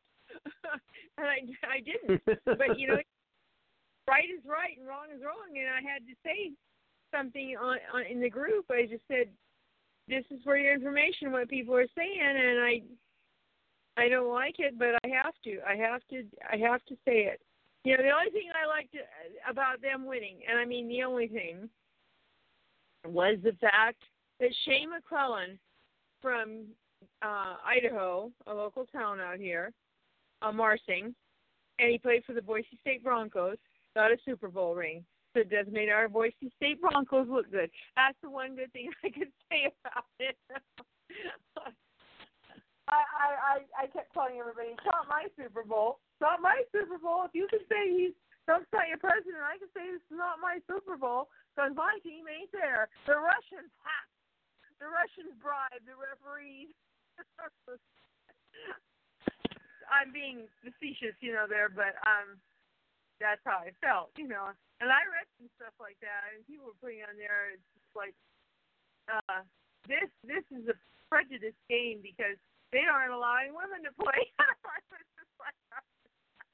They had all kinds of stuff on Twitter about it's not my Super Bowl, and they had funny stuff like that on there. And I was just laughing my head off at that. Between the songs with Lady Gaga and all the other nonsense, and like someone stole his shirt. Yeah, that's what I heard, something like that. I mean, yeah, it's kind of. I mean, it is. I mean, it's just, this country's gone crazy since not since, but during the election and afterwards, it's just unreal. And what are your thoughts, Kelly? What do you see other folks on the line? If you'd like to chime in, just push the 1 on your number dial, and I'll get you into the show. I may do a little screening just to get your name, but that's fine. And then we'll get you in for you to speak on our topics this evening. If there's anything else that you'd like to bring up for the show. So as I said, just push the 1 on your number dial. We'll get you in. Let's go ahead and what's your thoughts, Kelly? Well, sometimes I wonder if all these social issues are just a massive distraction. Rick Santorum got in a pickup truck in 2011 trying to win the Iowa caucus. Pickup truck and says, "Yeah, I'm pro-life and pro-guns," and he won the Iowa caucus. Meanwhile, NDAA was getting approved again to spy on us. So you begin to wonder, is there a big distraction going on somewhere? I got a lady friend, and she's really sharp. She's a Bernie lover. I like her. I respect her. She's really concerned about China. Really concerned about China. So is this social stuff a distraction? I don't know. But I do want to mention some of the concerns I've received from the left lately. And there's some good news when you sit down and think about it. The checks and balances against the tyrant. Some friends on the left, and I say friends, and I really like these people. I like their opinions. And surprisingly, there's a lot we agree with. Obviously, social issues we won't, but working election integrity, I met a lot of these really neat people. And I have a client right now that she's a big Bernie fan, and she's been very concerned about Trump being a tyrant. And so I've been assuring her, look, there's a lot of checks and balances in the structure of our system that prevents a tyrant. I mean, they literally believe, some of them, that Trump's going to shred the Constitution in a few months, and it's over, and he's going to become Adolf Hitler. I mean, I don't know where they're getting this, but I can only liberal lunacy. Well, I don't know who's putting this out, but if we study our Constitution, we look at the checks and balances, this is a beautiful thing, our checks and balances. So I just want to go through these. This might take a little time, but I think it's really beautiful. And it's not just, Obama wanted to do some things, indefinite detention. That's really frightening. Even Rachel Maddow, total left, sold out to the left. She called Oh, she's Obama. a nut. Well, hold on here. She's really insulted. But you know what? She called Obama on indefinite detention. And she even said that he's speaking out of his mouth in two ways. She was really frightened and concerned. So some of the left, believe it or not, they actually are concerned about violations of the Constitution and tyrant. So anyway, I want to go through these. But right now, checks and balances against the tyrant. Economic stability. Yes, we're not doing well financially. Yes, there's 60,000 homeless people in New York. That's from a homeless journal that I got. Anyway, so when you have economic stability, that prevents a tyrant from rising up. And, of course, the left will like this. It's a safety net. Unemployment, you get paid unemployment. There's welfare. See, here's the bottom line. People get starved. They start to riot. Governments topple. But we'll get to that. See, we don't have the ingredients that caused Adolf Hitler to rise to power in Nazi Germany.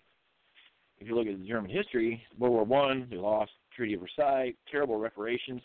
They had the country was broke paying the reparations. There was inflation, starvation. Women were prostituting themselves to feed their kids. It was a disaster. If people are starving, there comes riots, chaos, or they're craving for a savior. So along came the banksters and other firms that weren't so good for Germany and the world. They had some ulterior motives. We started doing infrastructure like the Autobahn. Pretty soon the German economy was just thriving. And oh my gosh, everybody worshipped Hitler, and they went to war, and it was World War II. Of course, the Jews and political dissidents, and Bonhoeffer, who was a Christian pastor, getting the Jews out of the country. He was executed a week before the war ended. So anyway, but that's we don't have those ingredients right now because our economy is somewhat strong compared to the world.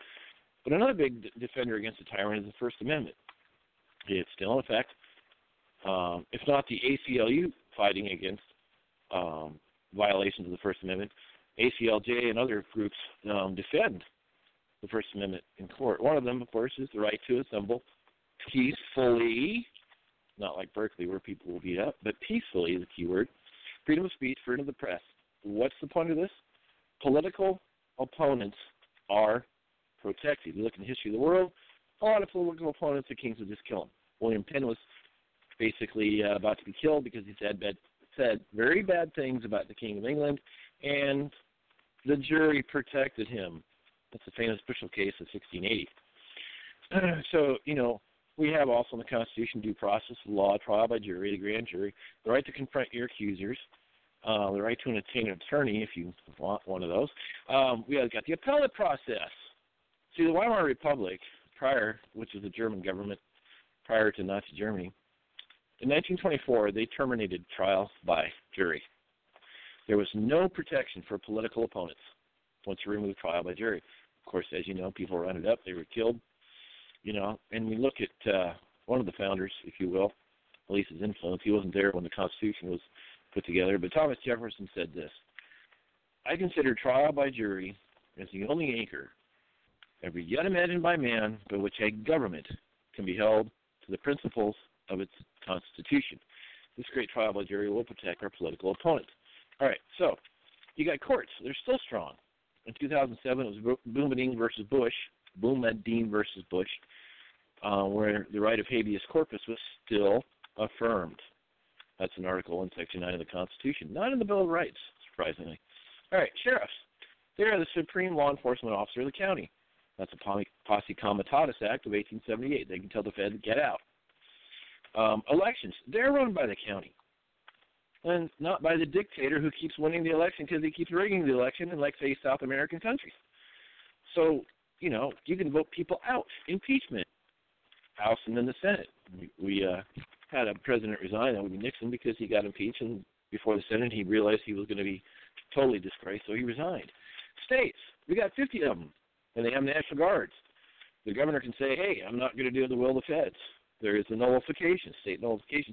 Rick Perry, when he was governor of Texas, twice, he was a little upset about the federal overreach. And guess what? He mentioned in two separate speeches that Texas can secede. Oh, goodness. Cal Exit. It's going to be on the ballot in 2018. Cal Exit leaving the Union.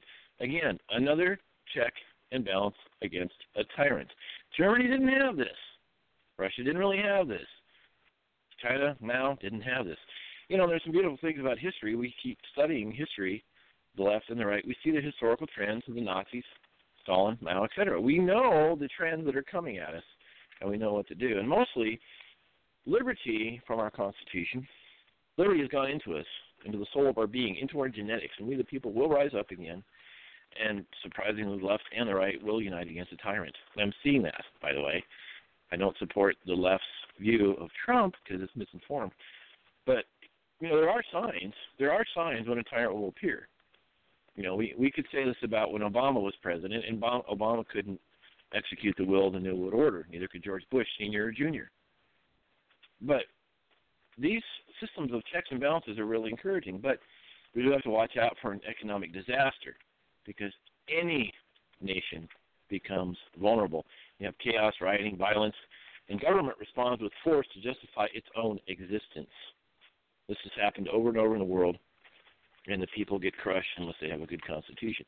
So that's the first step, is economic disaster to look for. Number two, to terminate trial by jury and due process. Real quick, Kelly, I got to make a program. Real quick, Kelly, I got to make a programming note because it is quarter till the hour, and we do have Naj on the line, and Naj, we will be getting you into the show. But of course, in the next 14 minutes, do not let your call drop, because if it does, after the next 14 minutes, you will not be able to call in. So make sure that the phone's a charge or whatever you need to do, or so it doesn't get dropped, so we don't lose your call. Because at the top of the hour, that will happen. If you're not on the call, you won't be able to call back in, unfortunately, or join us for our extended period. And we'll be lovingly called Bard's Logic After Dark. And so if you're also out there listening, you'd like to chime in or listen to the extended period, give us a call at 347-945-7428, and I'll get you into the show. As I said, we do have Najee on the line. We'll be getting him in shortly. But let's go ahead and get those other points from Kelly, and then we'll bring Najee in. Go ahead, Kelly. Okay, well, I just want to go through these points. The signs when a tyrant will appear. We have economic disasters. Of course, I just mentioned that. Inflation is another big key element, and that's what the Germans suffered before Hitler got in. But, all right, terminate trial by jury and due process, indefinite detention, which does what? These items protect political opponents. So when political opponents are no longer protected, they're shut up, they're jailed. Eventually, the next step, political opponents are then killed. And then number 5, people become afraid to assemble and fight, and tyranny has won. In our nation's history, we have suffered many economic depressions. There was a couple in the 1800s. Of course, there was the Great Depression. There was stagflation under Jimmy Carter. Yes, we're having an economic problem right now. Many nations are vulnerable to fall, but because of our structure. America the Beautiful, God bless us, we have survived threats to our great republic because of the founders and the Constitution. So with that, I turn that over to somebody else.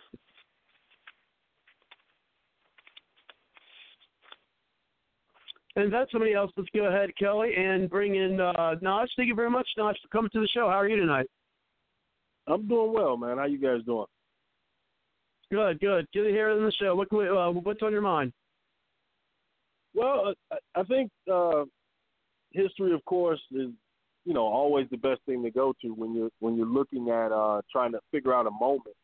But I think what we're seeing now is a nation in decline. Now, declines happen. It happens to everybody. It doesn't mean that it's permanent. Doesn't mean that it's going to be a free fall. It can be turned around. It could just be a short period. But this is a nation in decline, and this is a nation where institutions are either being destroyed or they're going to be changed. And a lot of these institutions are, it's kind of old world thinking. It's kind of things that were in place, and you do them because that's what you do, kind of a customary way of looking at things. I would put it like this. Newspapers used to make a lot of money off the classified section. Craigslist came into the forefront, classified section was gone, newspapers lost those ads. And that's what I mean throughout America. Different industries are going to be shrinking or disappearing. A lot of industries are going to be consolidated. And what we're seeing in the political process is people were so upset with the two-party system that they were willing to vote in someone who not only is not a politician, but doesn't really understand politics or, legislation or anything like that. They just wanted somebody to speak directly and hopefully get some kind of changes within the system. So I think the decline is obvious to everybody, and everybody's kind of, wondering where it's going to go within the next, year or so. So this is a real interesting time because you have Trump in office with all chambers of power in the Republican Party, so they can get their wish list as far as things they want to accomplish. And then the question becomes, Democrat or Republican, if they get their wish list, is it actually good for the country? Me personally, I would say no, as a person who doesn't vote for either party. It's going to be interesting. The fact that instead of appointing cabinet members who would be later working for Goldman, he actually appointed people from Goldman. So he eliminated the middleman. Okay, I'm going to directly hire the guy. Betsy DeVos, her husband, ran for governor. He didn't win, so they said, okay, well, we'll buy a position. They started donating money, and now she's the head of the Department of Education. And she wants to put in the things that she thinks will fix the educational system. So I just think that's what we're dealing with right now, a serious decline and a serious restructuring of the nation and certain institutions that will no longer be here. And we're going to see what happens after the transformation. But they say, may you live in interesting times. So all of you cannot say you didn't live in interesting times. That's for certain, and hopefully I'll be around for a lot longer and see a lot more things. And just a couple questions for you, Nosh. And I generally, and people who follow the show since 2012, know this, is that generally, especially actually in the elections for president, is, I've gone, and I've gone, not always for the, alternate parties, third parties, but, I have definitely in the past, especially 2012, I supported some local third-party candidates, in this past election year as well. Now, frankly, since you gave full candor disclosure, I will too. I was and still am a Trump supporter. I think a big reason that I don't see him as a Republican. I really see him as an outsider. I see him as a non-politician. Now, here's a question for you.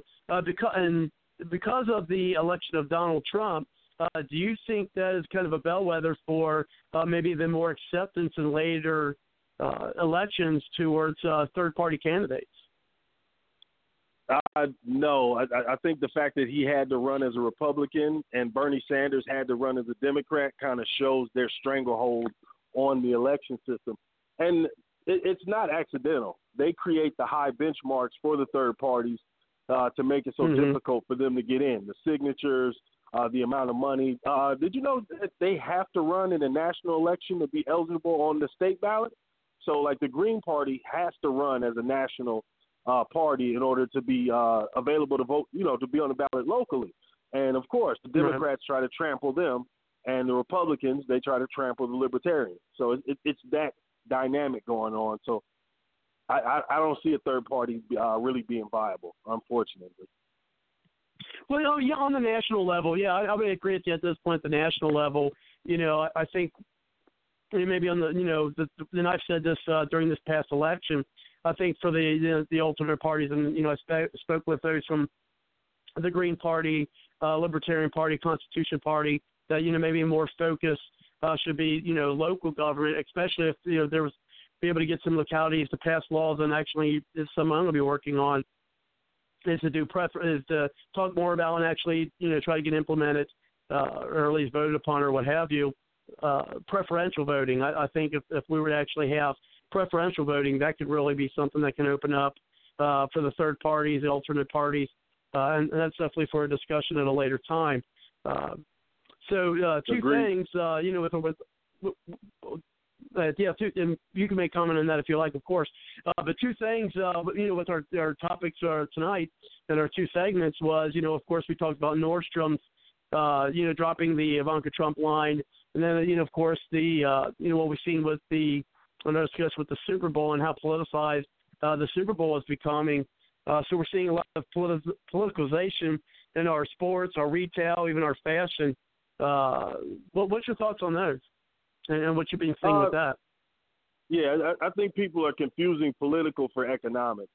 These moves that these companies are making, these aren't based on their politics. This is based on them doing polling and them doing, just analytics, looking at who their customers are, what their customers prefer, looking at social media and seeing what's driving their actual, profit margin, and at that point making a choice. So for Nordstrom's to do that, obviously the bottom line of Nordstrom's, it was good for them to do that. It's not because they're so, politically undisciplined that they would, make that public. No, this is bottom line. I think it's going to come back and slap them in the backside. Go ahead. Well, I mean, you say that, but they wouldn't go out here if they didn't have their bean counters doing the research beforehand. Like, these aren't, just regular everyday people making a gesture, people who are looking at their customer base. I'm telling you, man, that's all they're concerned with. And the moment the thing swings, if it swings to the other side, they would be just as strident for the other side. And I do think there's going to be a hell of a lot of backlash, and I think it's a lot of backlash that their bean counters, I don't think, anticipated. I mean, and we'll see as time goes on whether that ends up playing out. But I mean, I really do. I mean, and I think this election is a perfect example. You had all the polls and people doing their bean counting when it came to this presidential election, and all the counters were pointing towards a Hillary Clinton victory, and we see that didn't happen. And that took a lot of people by surprise. Yeah, that's a peculiar one, though, because polling only works if the people tell you the truth. If certain Trump supporters had a strategic moment and said, we're not going to tell people we're supporting Trump. So when they got the calls or they did some of these online polls and they didn't say that they were going to vote for Trump, said they were undecided or said they would vote Hillary, that's a great way of skewing the data. And honestly, that may have been the biggest thing in the election cycle because it gave Hillary the arrogance to think that she should go to purple states or some red states, even when she went to Texas and Utah, thinking that she could flip those states instead of spending time in her Midwest strongholds. So political strategy, at a certain point, you got to give it up to them for that one, man. So they did what they did to the polling. Nate Silver and those boys are still trying to, recover. Yeah, they're still trying to save face on that, and I don't know how widespread, that it was where people were saying that they didn't know who they were going to vote for, or they vote for Hillary. There's certainly not to my knowledge, and I really don't think there was any concerted effort. Well, check in order it out. to do I wouldn't make up stuff on you, man. Just check it out. Remember how close the election was. Yeah, just remember how close the election was. And think about what the margins could do by just, a few blocks or a few counties, a couple thousand people doing something like that can really skew somebody's data. So, like I said, just check it out, man. It's real interesting. And like I said, I think people should be commended because that was a great strategy to take on. And, the arrogance of Hillary. She's going to win Georgia. She's going to win Texas. Yeah, that was her campaign. There's no way she could have won Texas. If she would have won Texas and someone was they definitely were. If she would have won Texas, someone who definitely would have been successful in rigging the electronic voting machines. Well, look, the funny part is she wins the popular vote, right? What does that mean? All the money and time that she spent in some of these states that she couldn't pull off, she got more votes than Democrats typically get. That doesn't make you closer to winning, doesn't make you the president, and you just wasted a lot of money, time, and effort in counties that won't flip a state. So it's some of the most, backward strategic thinking ever. But, yeah, people are going to talk about this election for decades, man. One of the most interesting certainly. we've ever seen. I have another perspective. Go ahead. Well, I was going to say, I kind of see it from a little different perspective.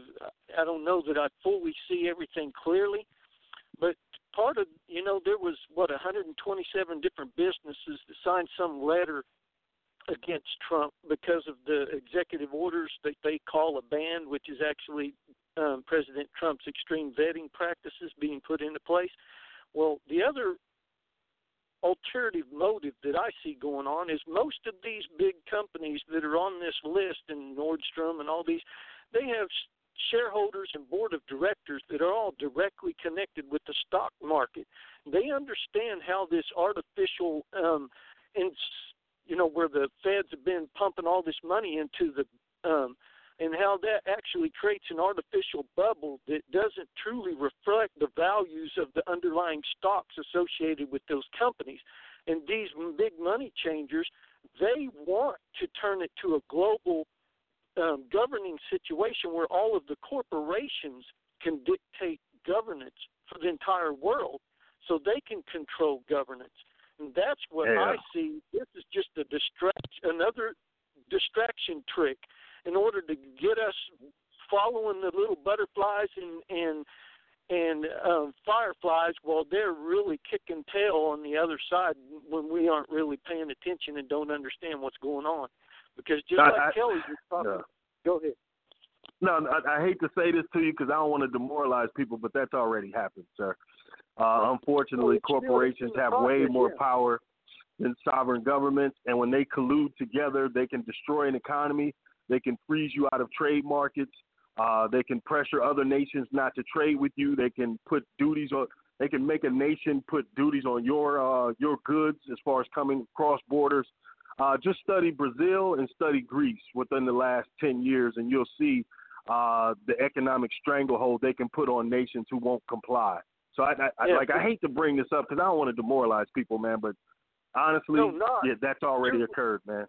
Dodge, Naj, you're right, because if you've ever listened to any of the archives on this show, this is something I say that's been going on for at least 150 years in my understanding. As far back as I can tell, this has been a continual fight that's been little bit by little bit getting worse and worse. But you're right. I agree with you. Yeah, and I don't like Trump getting out saying things on Twitter about companies because at that point you're picking winners and losers, so I don't like when he does that. But the reality of it is, like, if he pisses off too many corporations and they just start pulling money out of America, they could affect him directly at that point because then everybody else is in a free fall about the economy. And they just have way too much power and influence, man. That's the reality. He knows that. His cabinet knows that. Obama found that out. But, yeah, they have way too much power and control. Well, and that's for certain. And you know, part of the topics tonight, and I think we agree, it could be very well just distractions that people are falling for. And I think they're, you know, and we've said this many times on the show, even before the this past election, is that, you know, they purposely, you know, keep wanting to divide us, because as long as the people are fighting against each other based on, you know, the differences such as, you know, race, you know, gender, you know, sexual preference, you know, religion, whatever. If they keep us separated and they keep us fighting because of that, we, the people, are going to be so divided amongst themselves. We're not going to be able to stand up against, you know, not only just the governments, as you guys, pointed out, but also these multinational corporations that have no loyalty to any one country.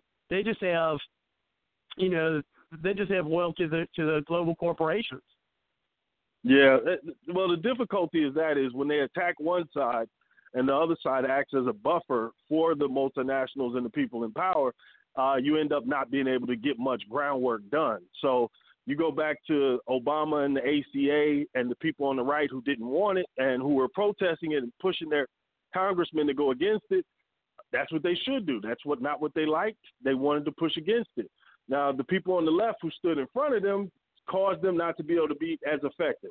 And we see the same dynamic going on now. The anti are trying to slow his momentum down, slow down some things they don't think are proper, and now the right is acting as a buffer and kind of helping him. So that's the situation we're in. We're pitted against each other because they hit at our interests. And so what's the solution for that? I mean, is there anything? I mean, if it is so entrenched, and if it's already happening, which I'm not disagreeing with that, how can it be stopped or even reversed? Well, what's your thoughts on that? For you, Naj, and then what's your thoughts on that, John? And then of course we got Kelly and Susan if they want to chime in on that as well. Yeah, well, there has to be common interest. There has to be certain things that we come to the table as the right and the left and agree on, and then we push for those things and ask for those things explicitly. And then at that point, we can part ways back to our camps, because to ask for just this kumbaya coming together thing is not realistic.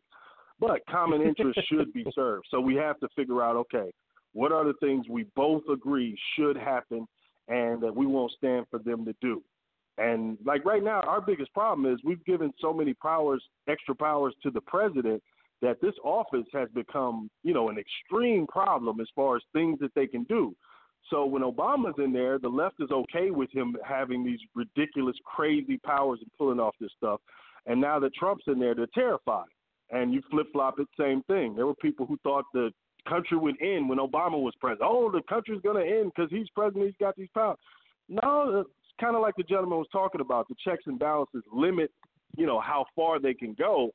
But either way, neither side is comfortable with the president having so many powers. And so, when you talk about common interest, how can we stop these, national, these multinational corporations that we're speaking of, from having so much power, even over the so-called world leaders and other corporations, for that matter? Well, that would be the thing of having American companies here, making incentives for people to produce, and actually employ Americans. I mean, that's things people can get on board with. And, getting rid of the incentives for people to decide they're going to move their companies other places, and for companies to have more power in this nation than, should have been adjudicated. Citizens United and things like that, to where they can come in and just dump money in a place and and make things happen electorally. Some of those things just have to go. Robert, so what do you think, John? Also, go ahead. Just like the founding freedom fighters did back in 1770s, that's exactly what we're at. We're just at that point again where we have to have a meeting of the minds when we all come together and understand exactly every word of the Declaration of Independence and why each and every word is so important, and how that the U.S. Constitution has to be viewed through the Declaration of Independence. Otherwise, we all are just working on our own ideology of what we think this and that means and how it relates to each other.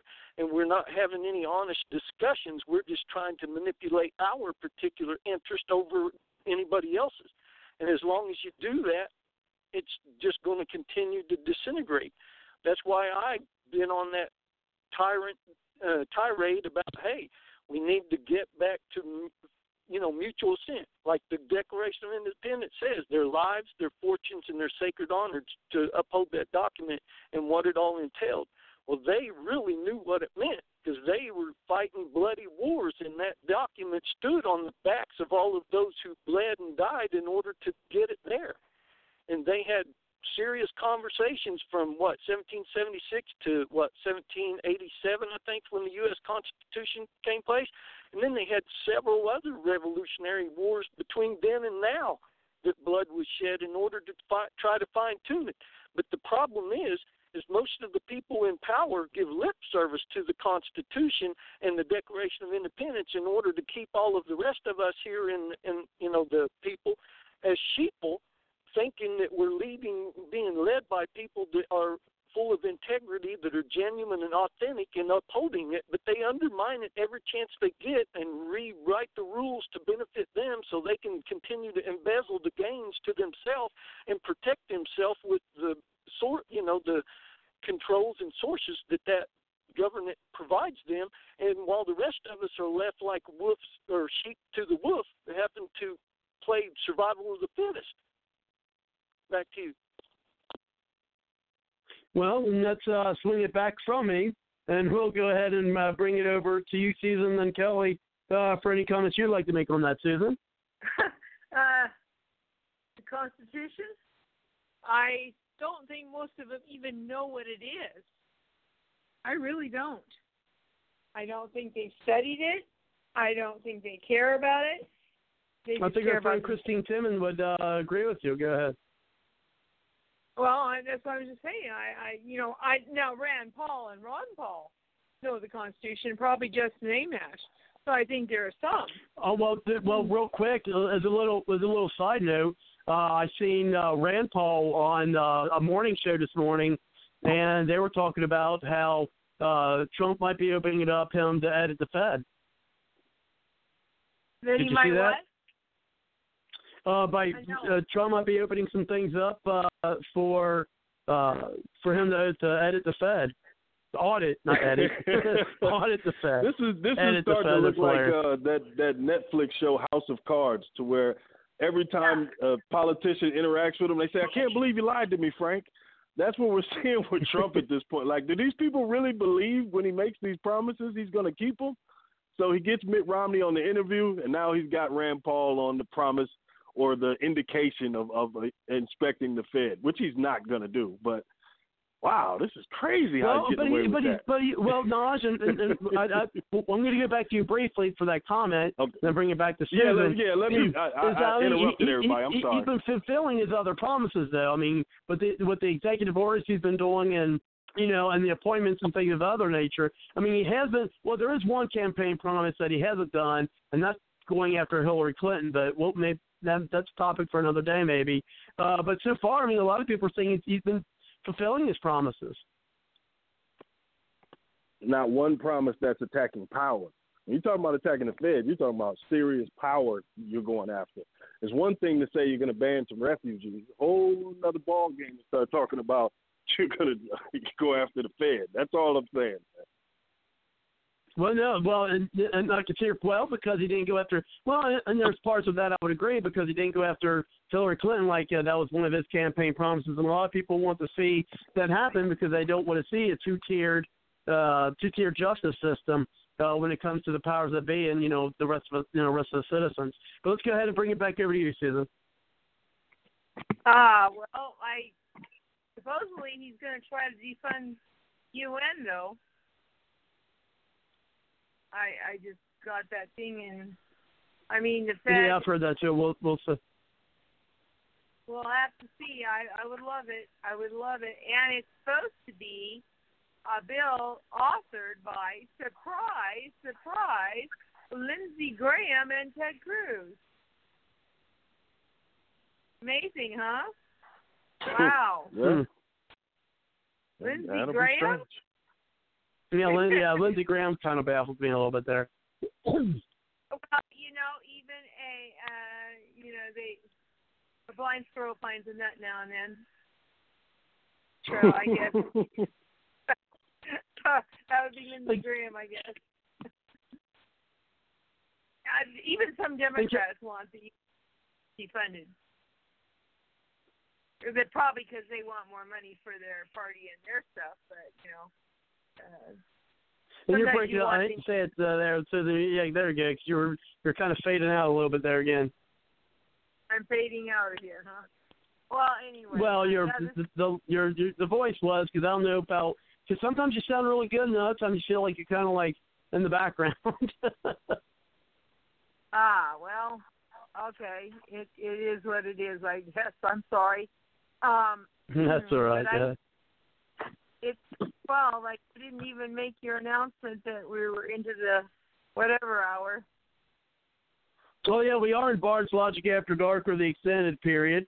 The extended period is the official, but we lovingly call Bard's Logic After Dark, so sometimes we have a little fun, maybe have some innuendos going on, which we haven't yet, but we usually leave that to Kelly. And speaking of Kelly, let's go ahead and bring it over to you and get your thoughts, and then we'll bring things back around, because I do want to move forward with that. Go ahead, Kelly. Well, I like it. I like it when Naj joins us, because he certainly makes us think. And I'm there with you regarding Citizens United, where I just think that's so bad that a corporation is considered a person. And that's just so out of line, which means, they can get an awful lot of money. Politicians and kind of control our government, send their lobbyists and blah, blah, blah, blah, blah. But by the way, I should tell you about Lincoln's letter to Elkins.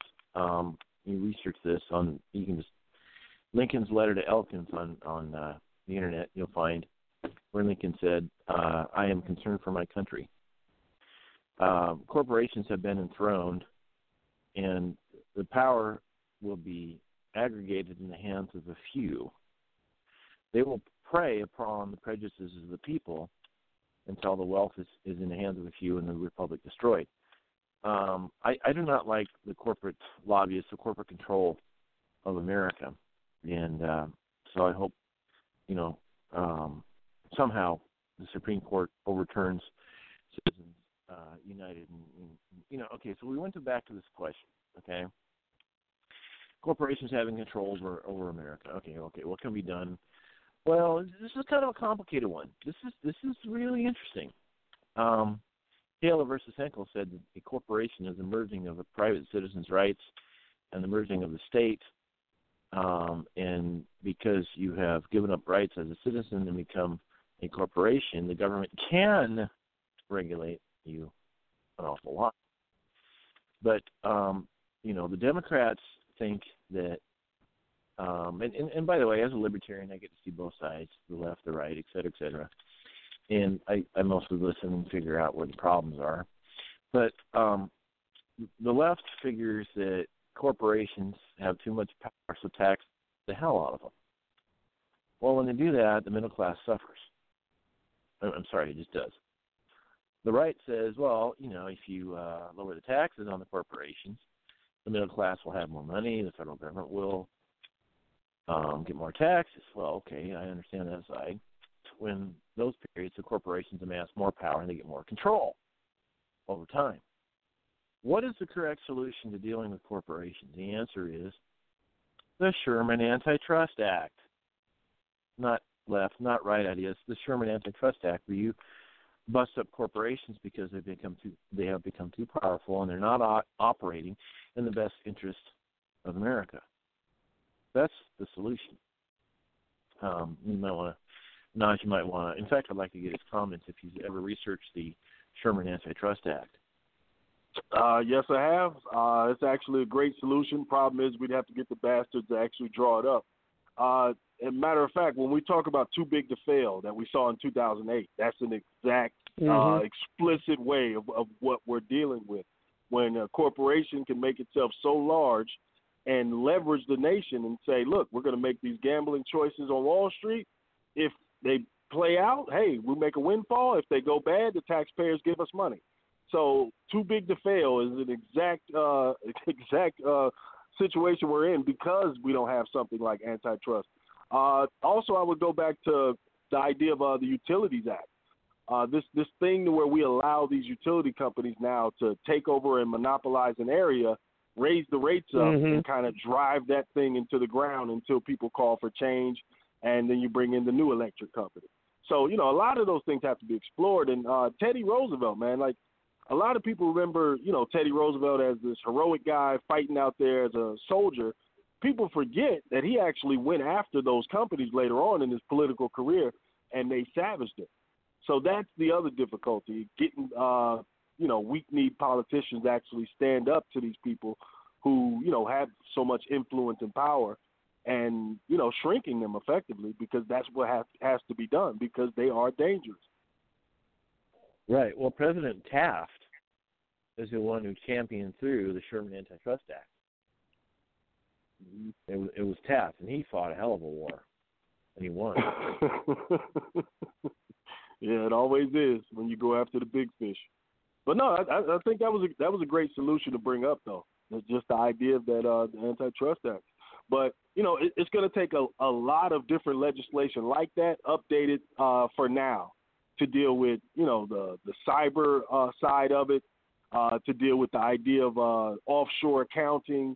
To deal with the idea of derivatives and this gambling on Wall Street and multinationals and hedge funds being able to merge, like all of these different things. I guess I'm just saying we need a 2017 Trust Act. Okay, well, like the Sherman Antitrust Act. Well, here's one of the challenges, Naj, what I've observed is, at the turn of the 19th century, early 1800s, the American people did not trust corporations. You could not get a corporate charter unless you could prove that your corporation was for the best interest of the people.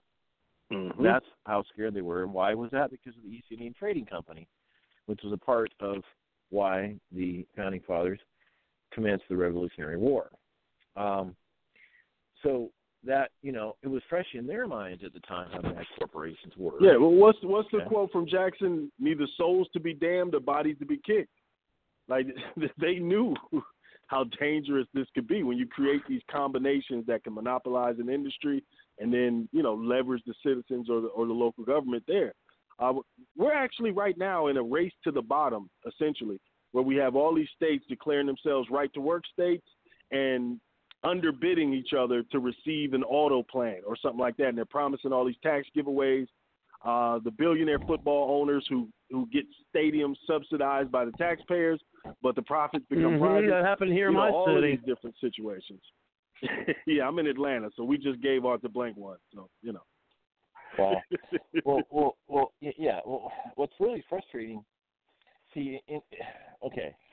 corporations weren't properly dealt with when they drafted the Constitution because the public's mindset was they are evil, they are bad. Okay, we don't have to address it. Well, generations and you forget. There's a corporate attorney. He filed a corporate document. He got his corporation in the Commonwealth of Virginia. The name of the corporation was called Murder Incorporated. And their mission statement was to kill millions of people through cigarette smoke and millions more through secondhand smoke. He was actually handed the corporate charter. He did it for kicks. He didn't do anything with it, but he did it to point out that anybody can get a corporation. They want to rape the world, incorporate. They'd get their freaking corporate charter. We have gone 180 degrees from where it started. And the reason is because the corporations clandestinely, subtly, over many decades, have gotten their people into the legislature. And because of that, the corporations can get away with whatever they want now. I mean, yes, there are awesome, awesome corporations like Bob's Millhouse, who he retired, retirement party, everybody loved him. The next day he shows up and hands out the corporate stock. He says, I'm giving the company to all the employees. I'm done. I got enough to live on the rest of my life. Thank you all, and now it's yours. That's the kind of good people we need to run corporations, but it ain't that way in others. Right. When I try to get across how dangerous it is, the main thing, this is the story I tell people. You remember the purchasing of Alaska, right? That's government funding.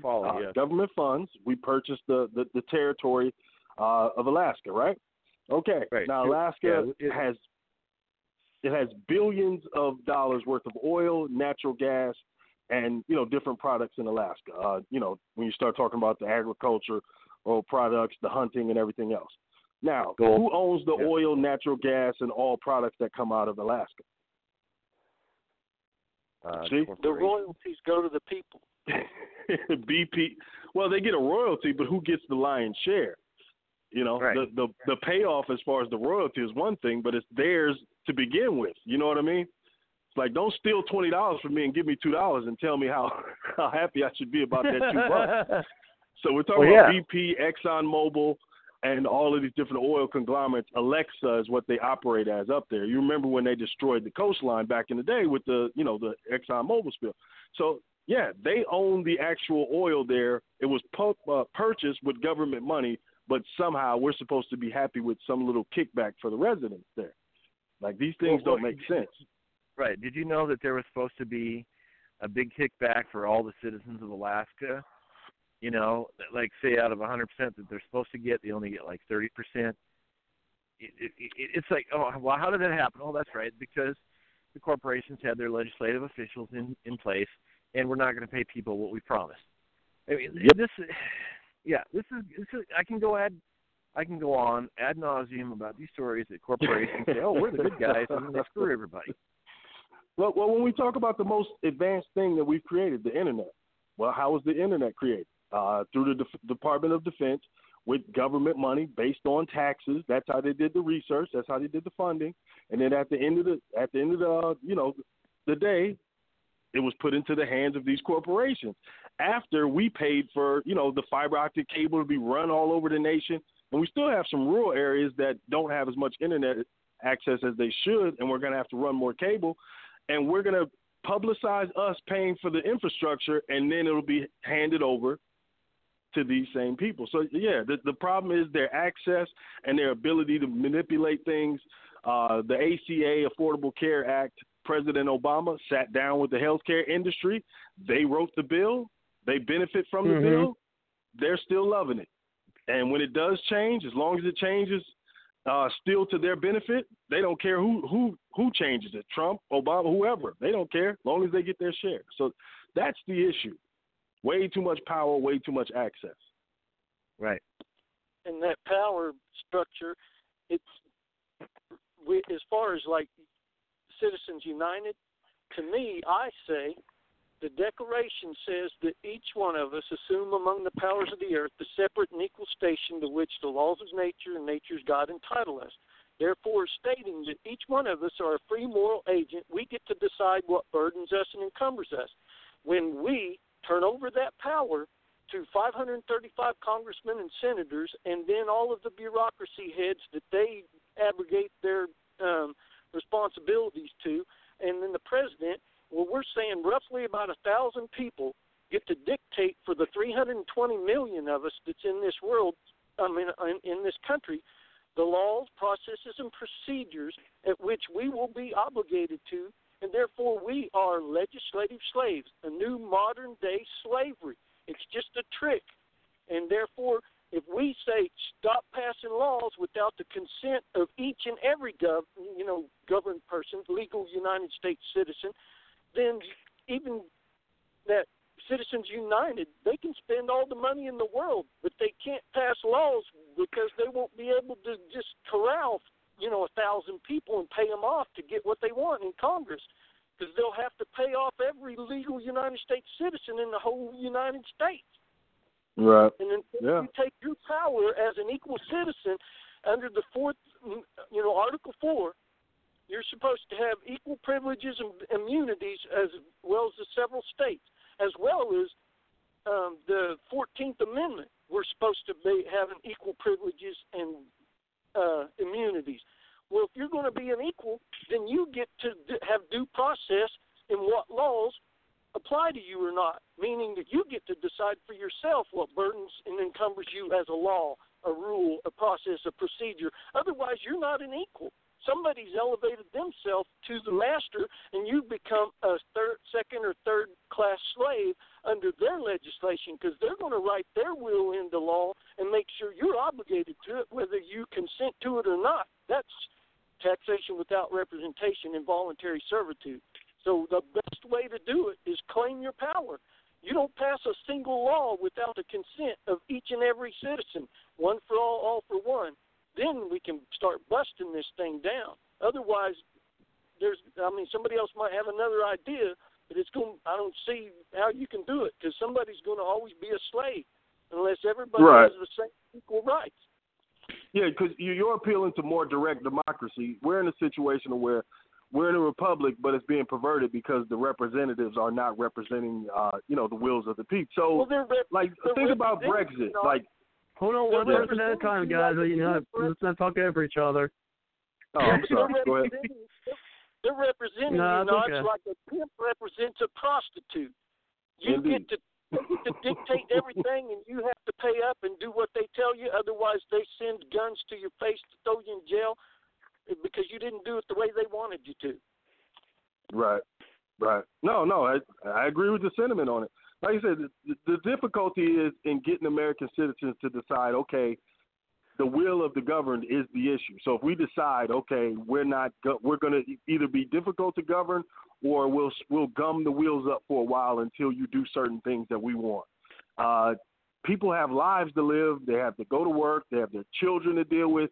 They have all these different things, and those require you to be at work and to be present in everybody's life, your social life, and all of that.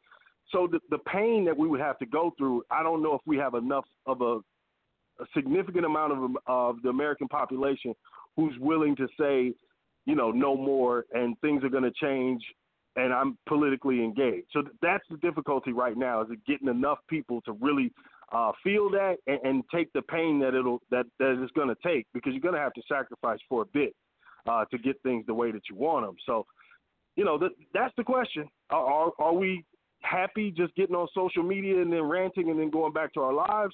Or are we really going to start saying, okay, there are certain things we will not accept, and I'm willing to put the time and effort in to make it happen? I like that. I'd like to talk to you off air, man. We could talk for hours.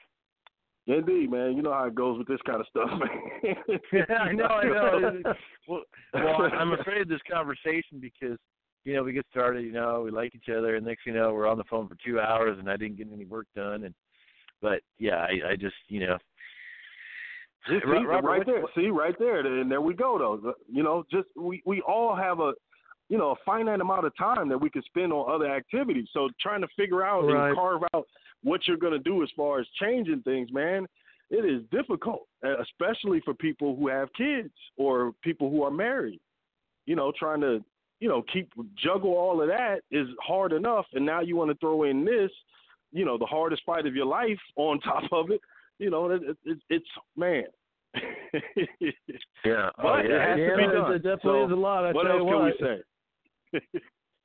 Right. Well, Robert, I want to ask your thoughts on what we just mentioned about corporations. I disagree with you 100% on all of it. I'm just kidding, Kelly. Uh-oh, somebody got a check. long live the corporations. No, believe me. If someone was giving me a check, I'd be on the air every night instead of one, just for the very fact what you just said, Naj. you got your family, you got your responsibilities with work. Now I remember back in 2012 when I started the show. Full disclosure here, I got laid off. It was terrible. I was laid off for much longer than I would have liked. I was even telling places, I even got so desperate one time I even put in my cover letter that, yes, I know I'm paraphrasing here, but yes, I know I'm overqualified, but I want to work. I even get to the point where I was putting that in there. But it did afford me. It sucked. Don't get me wrong. Really, it sucked really bad. But it did afford me of course, I was looking for employment. But it did afford me more time. Instead of spending 10 hours of work, I could spend 8 hours, doing show prep, and I could do a show every night, which I did. But we were live on the air, 5 nights a week, and did rebroadcast twice a week. So I know exactly what you're talking about with the time. And I think that's one of the things that have been set up purposely is, now you need, if there's 2 people, you need a 2-income, family. If there's one, you might have to work 2 jobs to make ends meet. And I think that things might have purposely been done that way to keep us from doing exactly what you were suggesting, Naj, and that's as we're so busy, to try, to work and doing all these other things to make our family successful, that we don't have time, to deal with this political stuff. And so, people, you hear this all the time. Well, I'll just let things happen the way they happen, and then I'll adjust my life, and I'll adapt my life to what that is, and I'll just make it work. Or there's so much apathy when it comes to activism or even paying attention to politics at all because people feel so helpless that they feel like they cannot do anything. Now, and to be honest, I'm relieved. I don't know how you feel, Naj, but I'm relieved Hillary Clinton didn't become president. I think that things will be so much better with Trump than it would have been with Hillary Clinton. Now that remains to be seen, of course, but I do feel that way. And we'll see what happens. But the thing is that we do have to keep keep people accountable and keeping a watchful eye on them. And there still is plenty to do. But I think that one of the things that showed at least gave me some hope is I think the people really did stand up. When I was interviewing people at the Trump rallies I went to, there was one gentleman, just for instance, to use this as an example. Of many that I've talked to, he was in his 40s, and that was the first time he's ever voted. And so, people were finally getting, active, and I think people seeing that, and I think that's one of the reasons why they went to Donald Trump is because he's not a politician, and, they see him as an outsider, more representational of the people. Now, when I was younger, I used to believe in, direct democracy, which we don't have. I think if we can make a direct democracy work, and we can have, more voting with that. Come on, I know there's an actual term for referendums. But we just can't vote on everything in a referendum, or we'd be doing instead of going to work every day, we'd be studying and researching and everything of that nature all day just to keep up with all the legislation that's going through. That we would have to have, that we would otherwise have a referendum on. And do we really want to vote on? Do we really want to vote on things that we complain about our politicians, voting on things that they haven't read? Would it even be possible for us to maintain, what we're doing now in our lives and be able to keep up with what's inside legislation to have it passed? So that's my thoughts on that. And unfortunately, we only have about 25 minutes left of the show, 5 of those in which they have to do closeout. And then, of course, we have our closing comments that I like. But I haven't ever played this with Naj on the line. It's something that's near and dear to my thoughts and hearts. And I want you guys to listen to that. I will keep the mics open. I know everyone who's been on this call, except maybe Naj, has probably heard this before, and if you're a regular listener, you've heard this, and if you might have heard this as well, Naj, but I don't recall, and if you have, I apologize for not remembering, but I want to get your thoughts on this. And now this is Eileen Collins, and this is a speech that she had at the GOP convention, and I want to get your thoughts on what she's going to say and maybe the implications of that. And if you think this is even something that's important, because I'm thinking this could be something that could bring us together as a people. To command a space shuttle mission.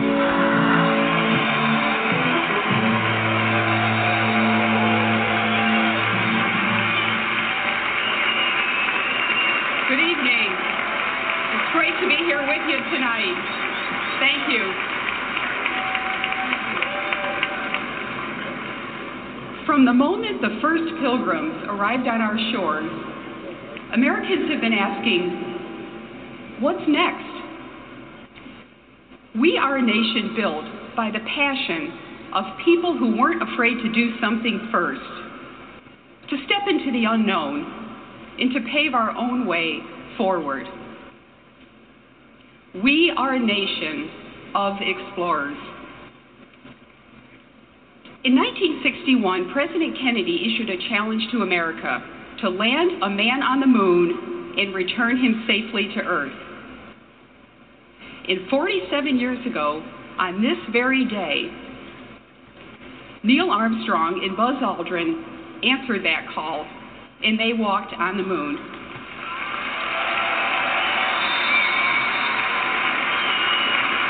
And they took with them an American flag and a plaque bearing the inscription, "Here, men from planet Earth first set foot upon the moon, July 1969.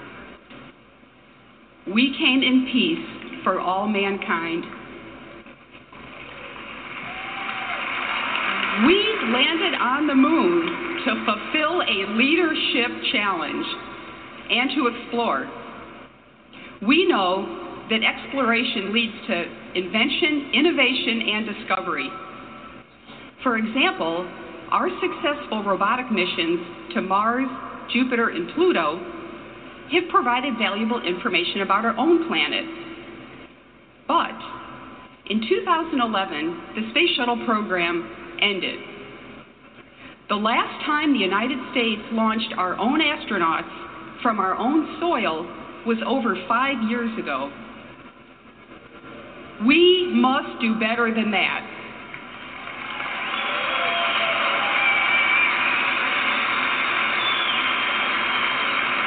Countries that are strong are countries that explore, invent, and discover to remain resilient in a changing world. I'm honored to have played a role in our nation's heritage of explorers as the first woman to command a space shuttle mission, joining the ranks of those that have fought to lead the way. Thanks.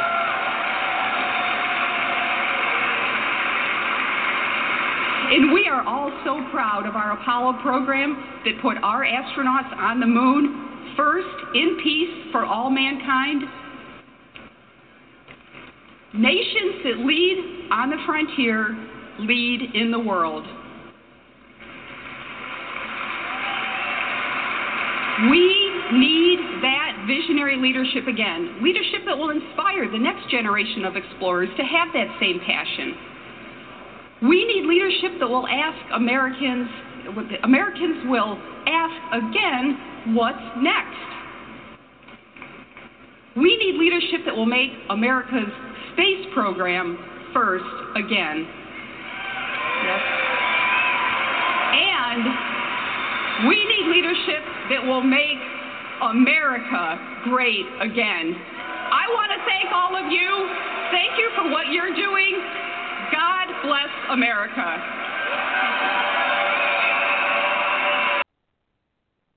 And the rest of that was just cheers. So I want to get it from you, Nosh.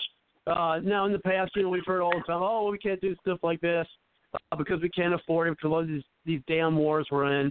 And then, of course, we're talking about, now there's talk about actually putting, colonies or doing some type of research on the moon. And then, of course, and the National Geographic Channel recently had a mini-series called Mars about us, moving towards and getting to Mars. Is that something that, what are your thoughts, too? Two things. One, if, the different things she said, do you agree or disagree? And do you think that reinvigorating our space program, having these two challenges for our nation, or something that's even important, especially in the context of what she was saying there in her speech?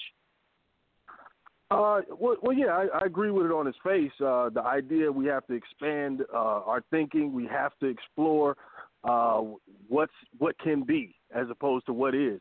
So I definitely agree on that standpoint. As far as the space program, Elon Musk and Bezos are doing their testing of the rockets to try to get to Mars and try to figure out, new ways for space travel.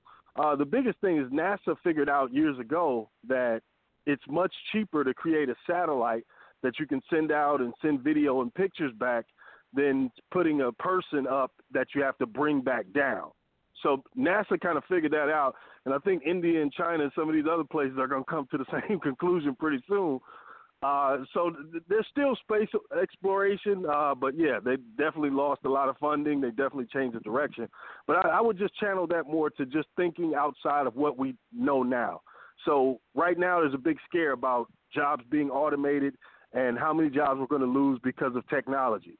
Well, if we're creating things that can eliminate jobs, we can also think from the standpoint of creating things that create new jobs.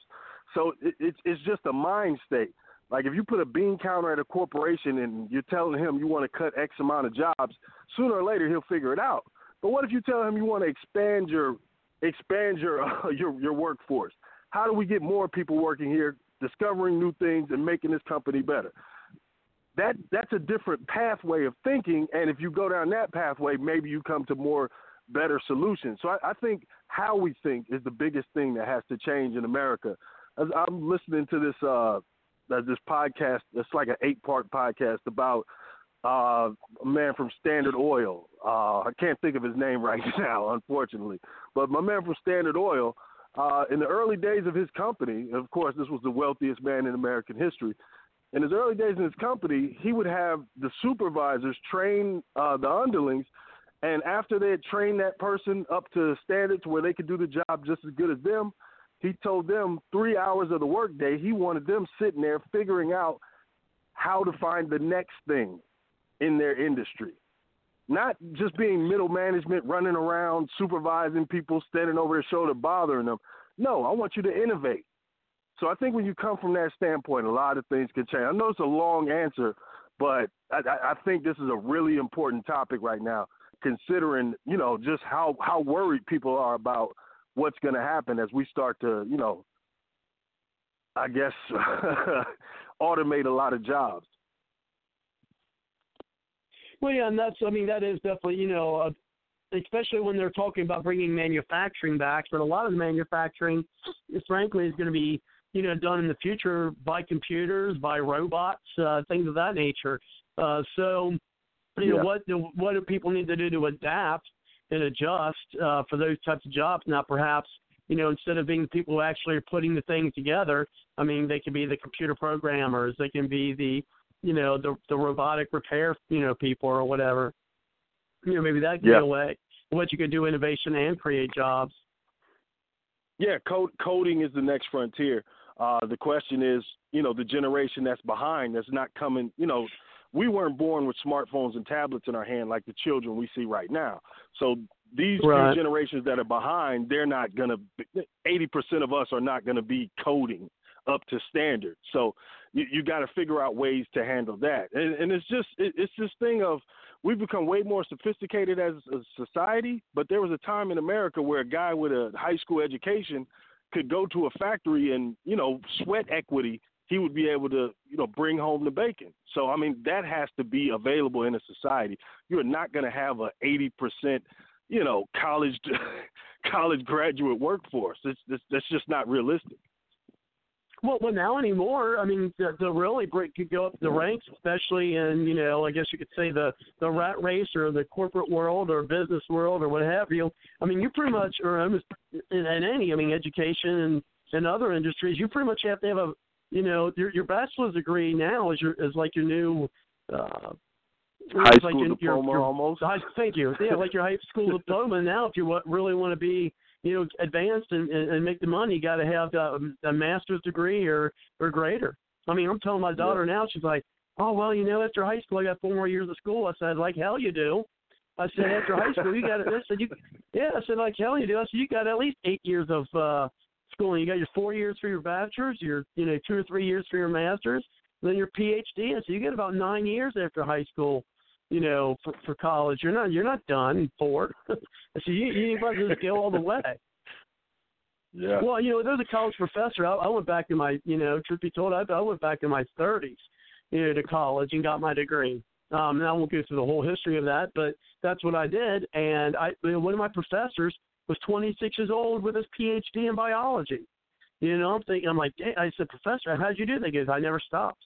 I said, how'd you get your PhD by the time you're 26? He said, well, I got out of high school and I never stopped. And that's what I'm, telling my daughter. I said, that's it. You got 9 years after high school, so you might have to get used to it. And think about it, you're still going to be only 26, maybe 27 years old, and have your PhD.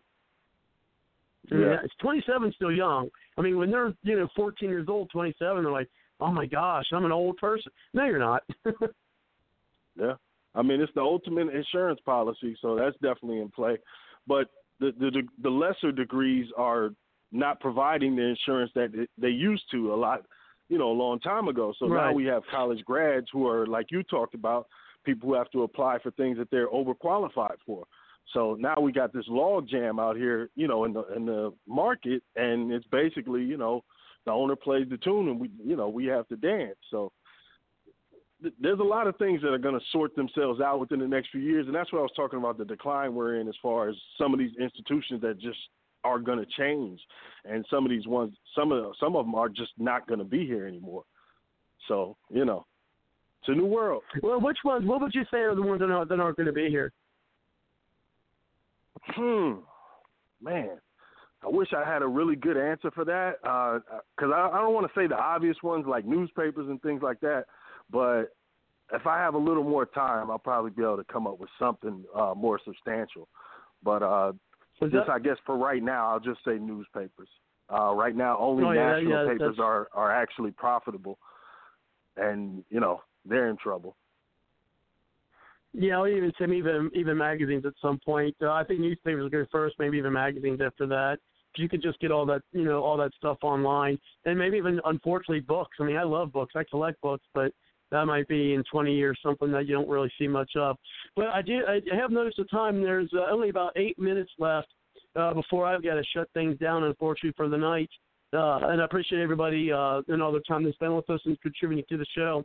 It's definitely your input that makes these really great and informative shows. Now, I do want to let you know that Susan has had to call a night, and she did say goodnight to us.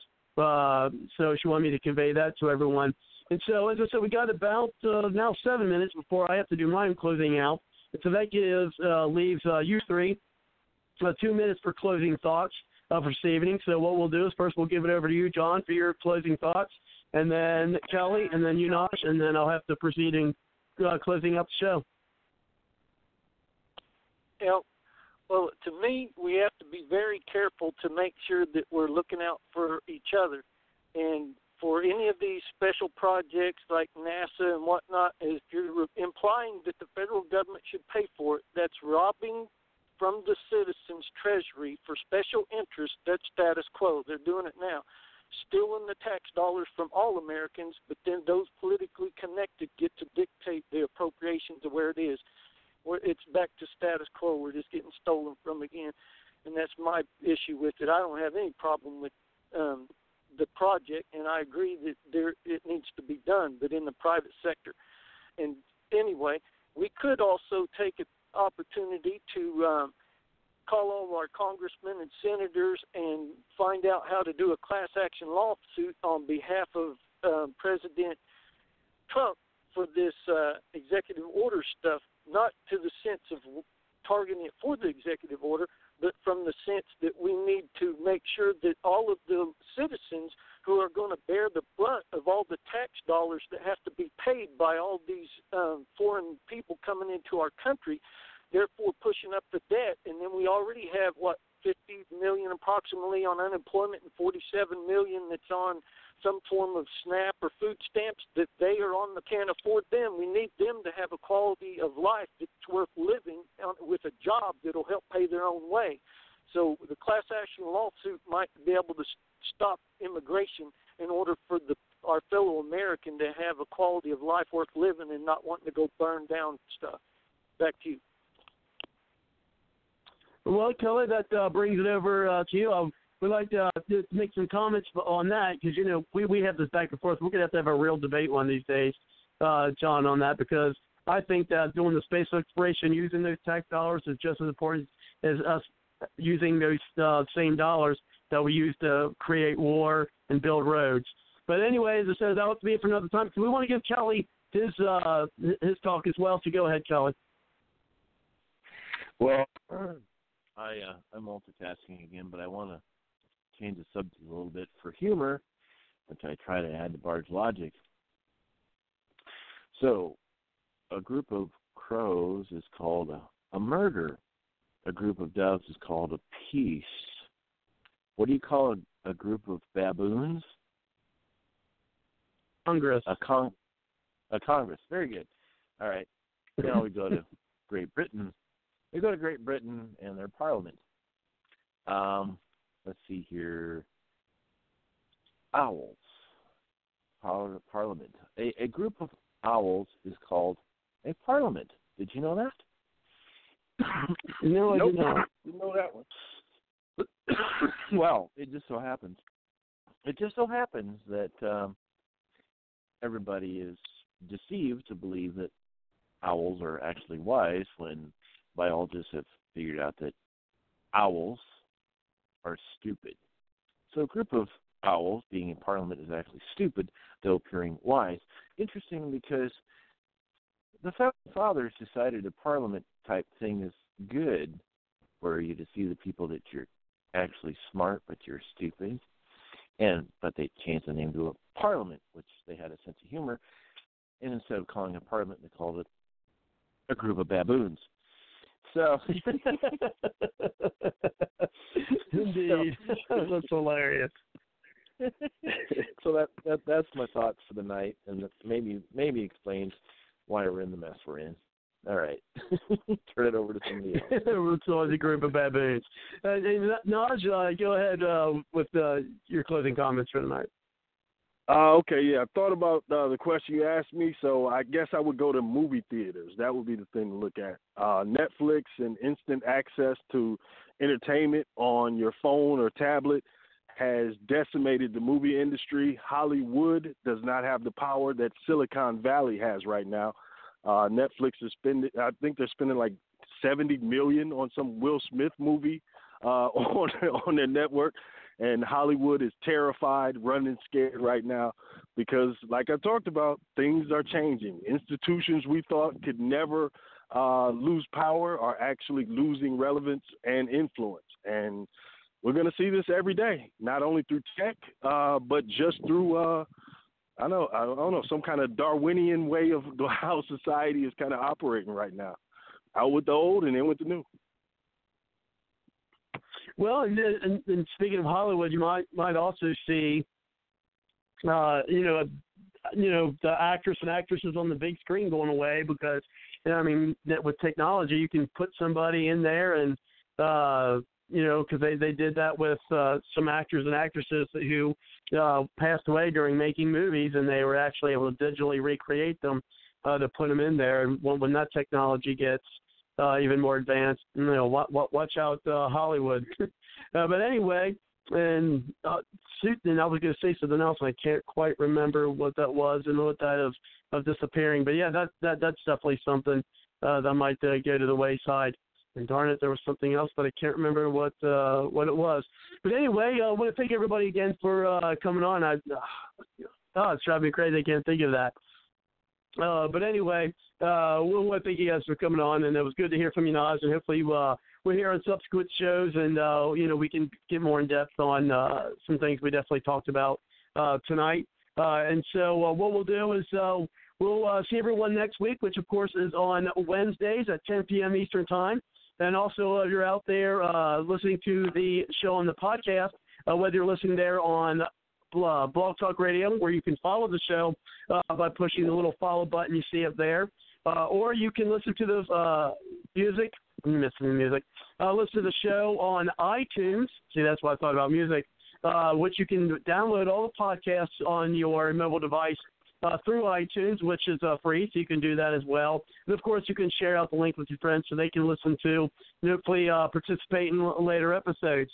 And so what I'll do is I do every night, and that is end the song, end the night with a song. Yep, that's what I'm giving back to the songs for, from Aubrey Ashburn. And you can hear more of her music by going to www.aubreyashburn.com.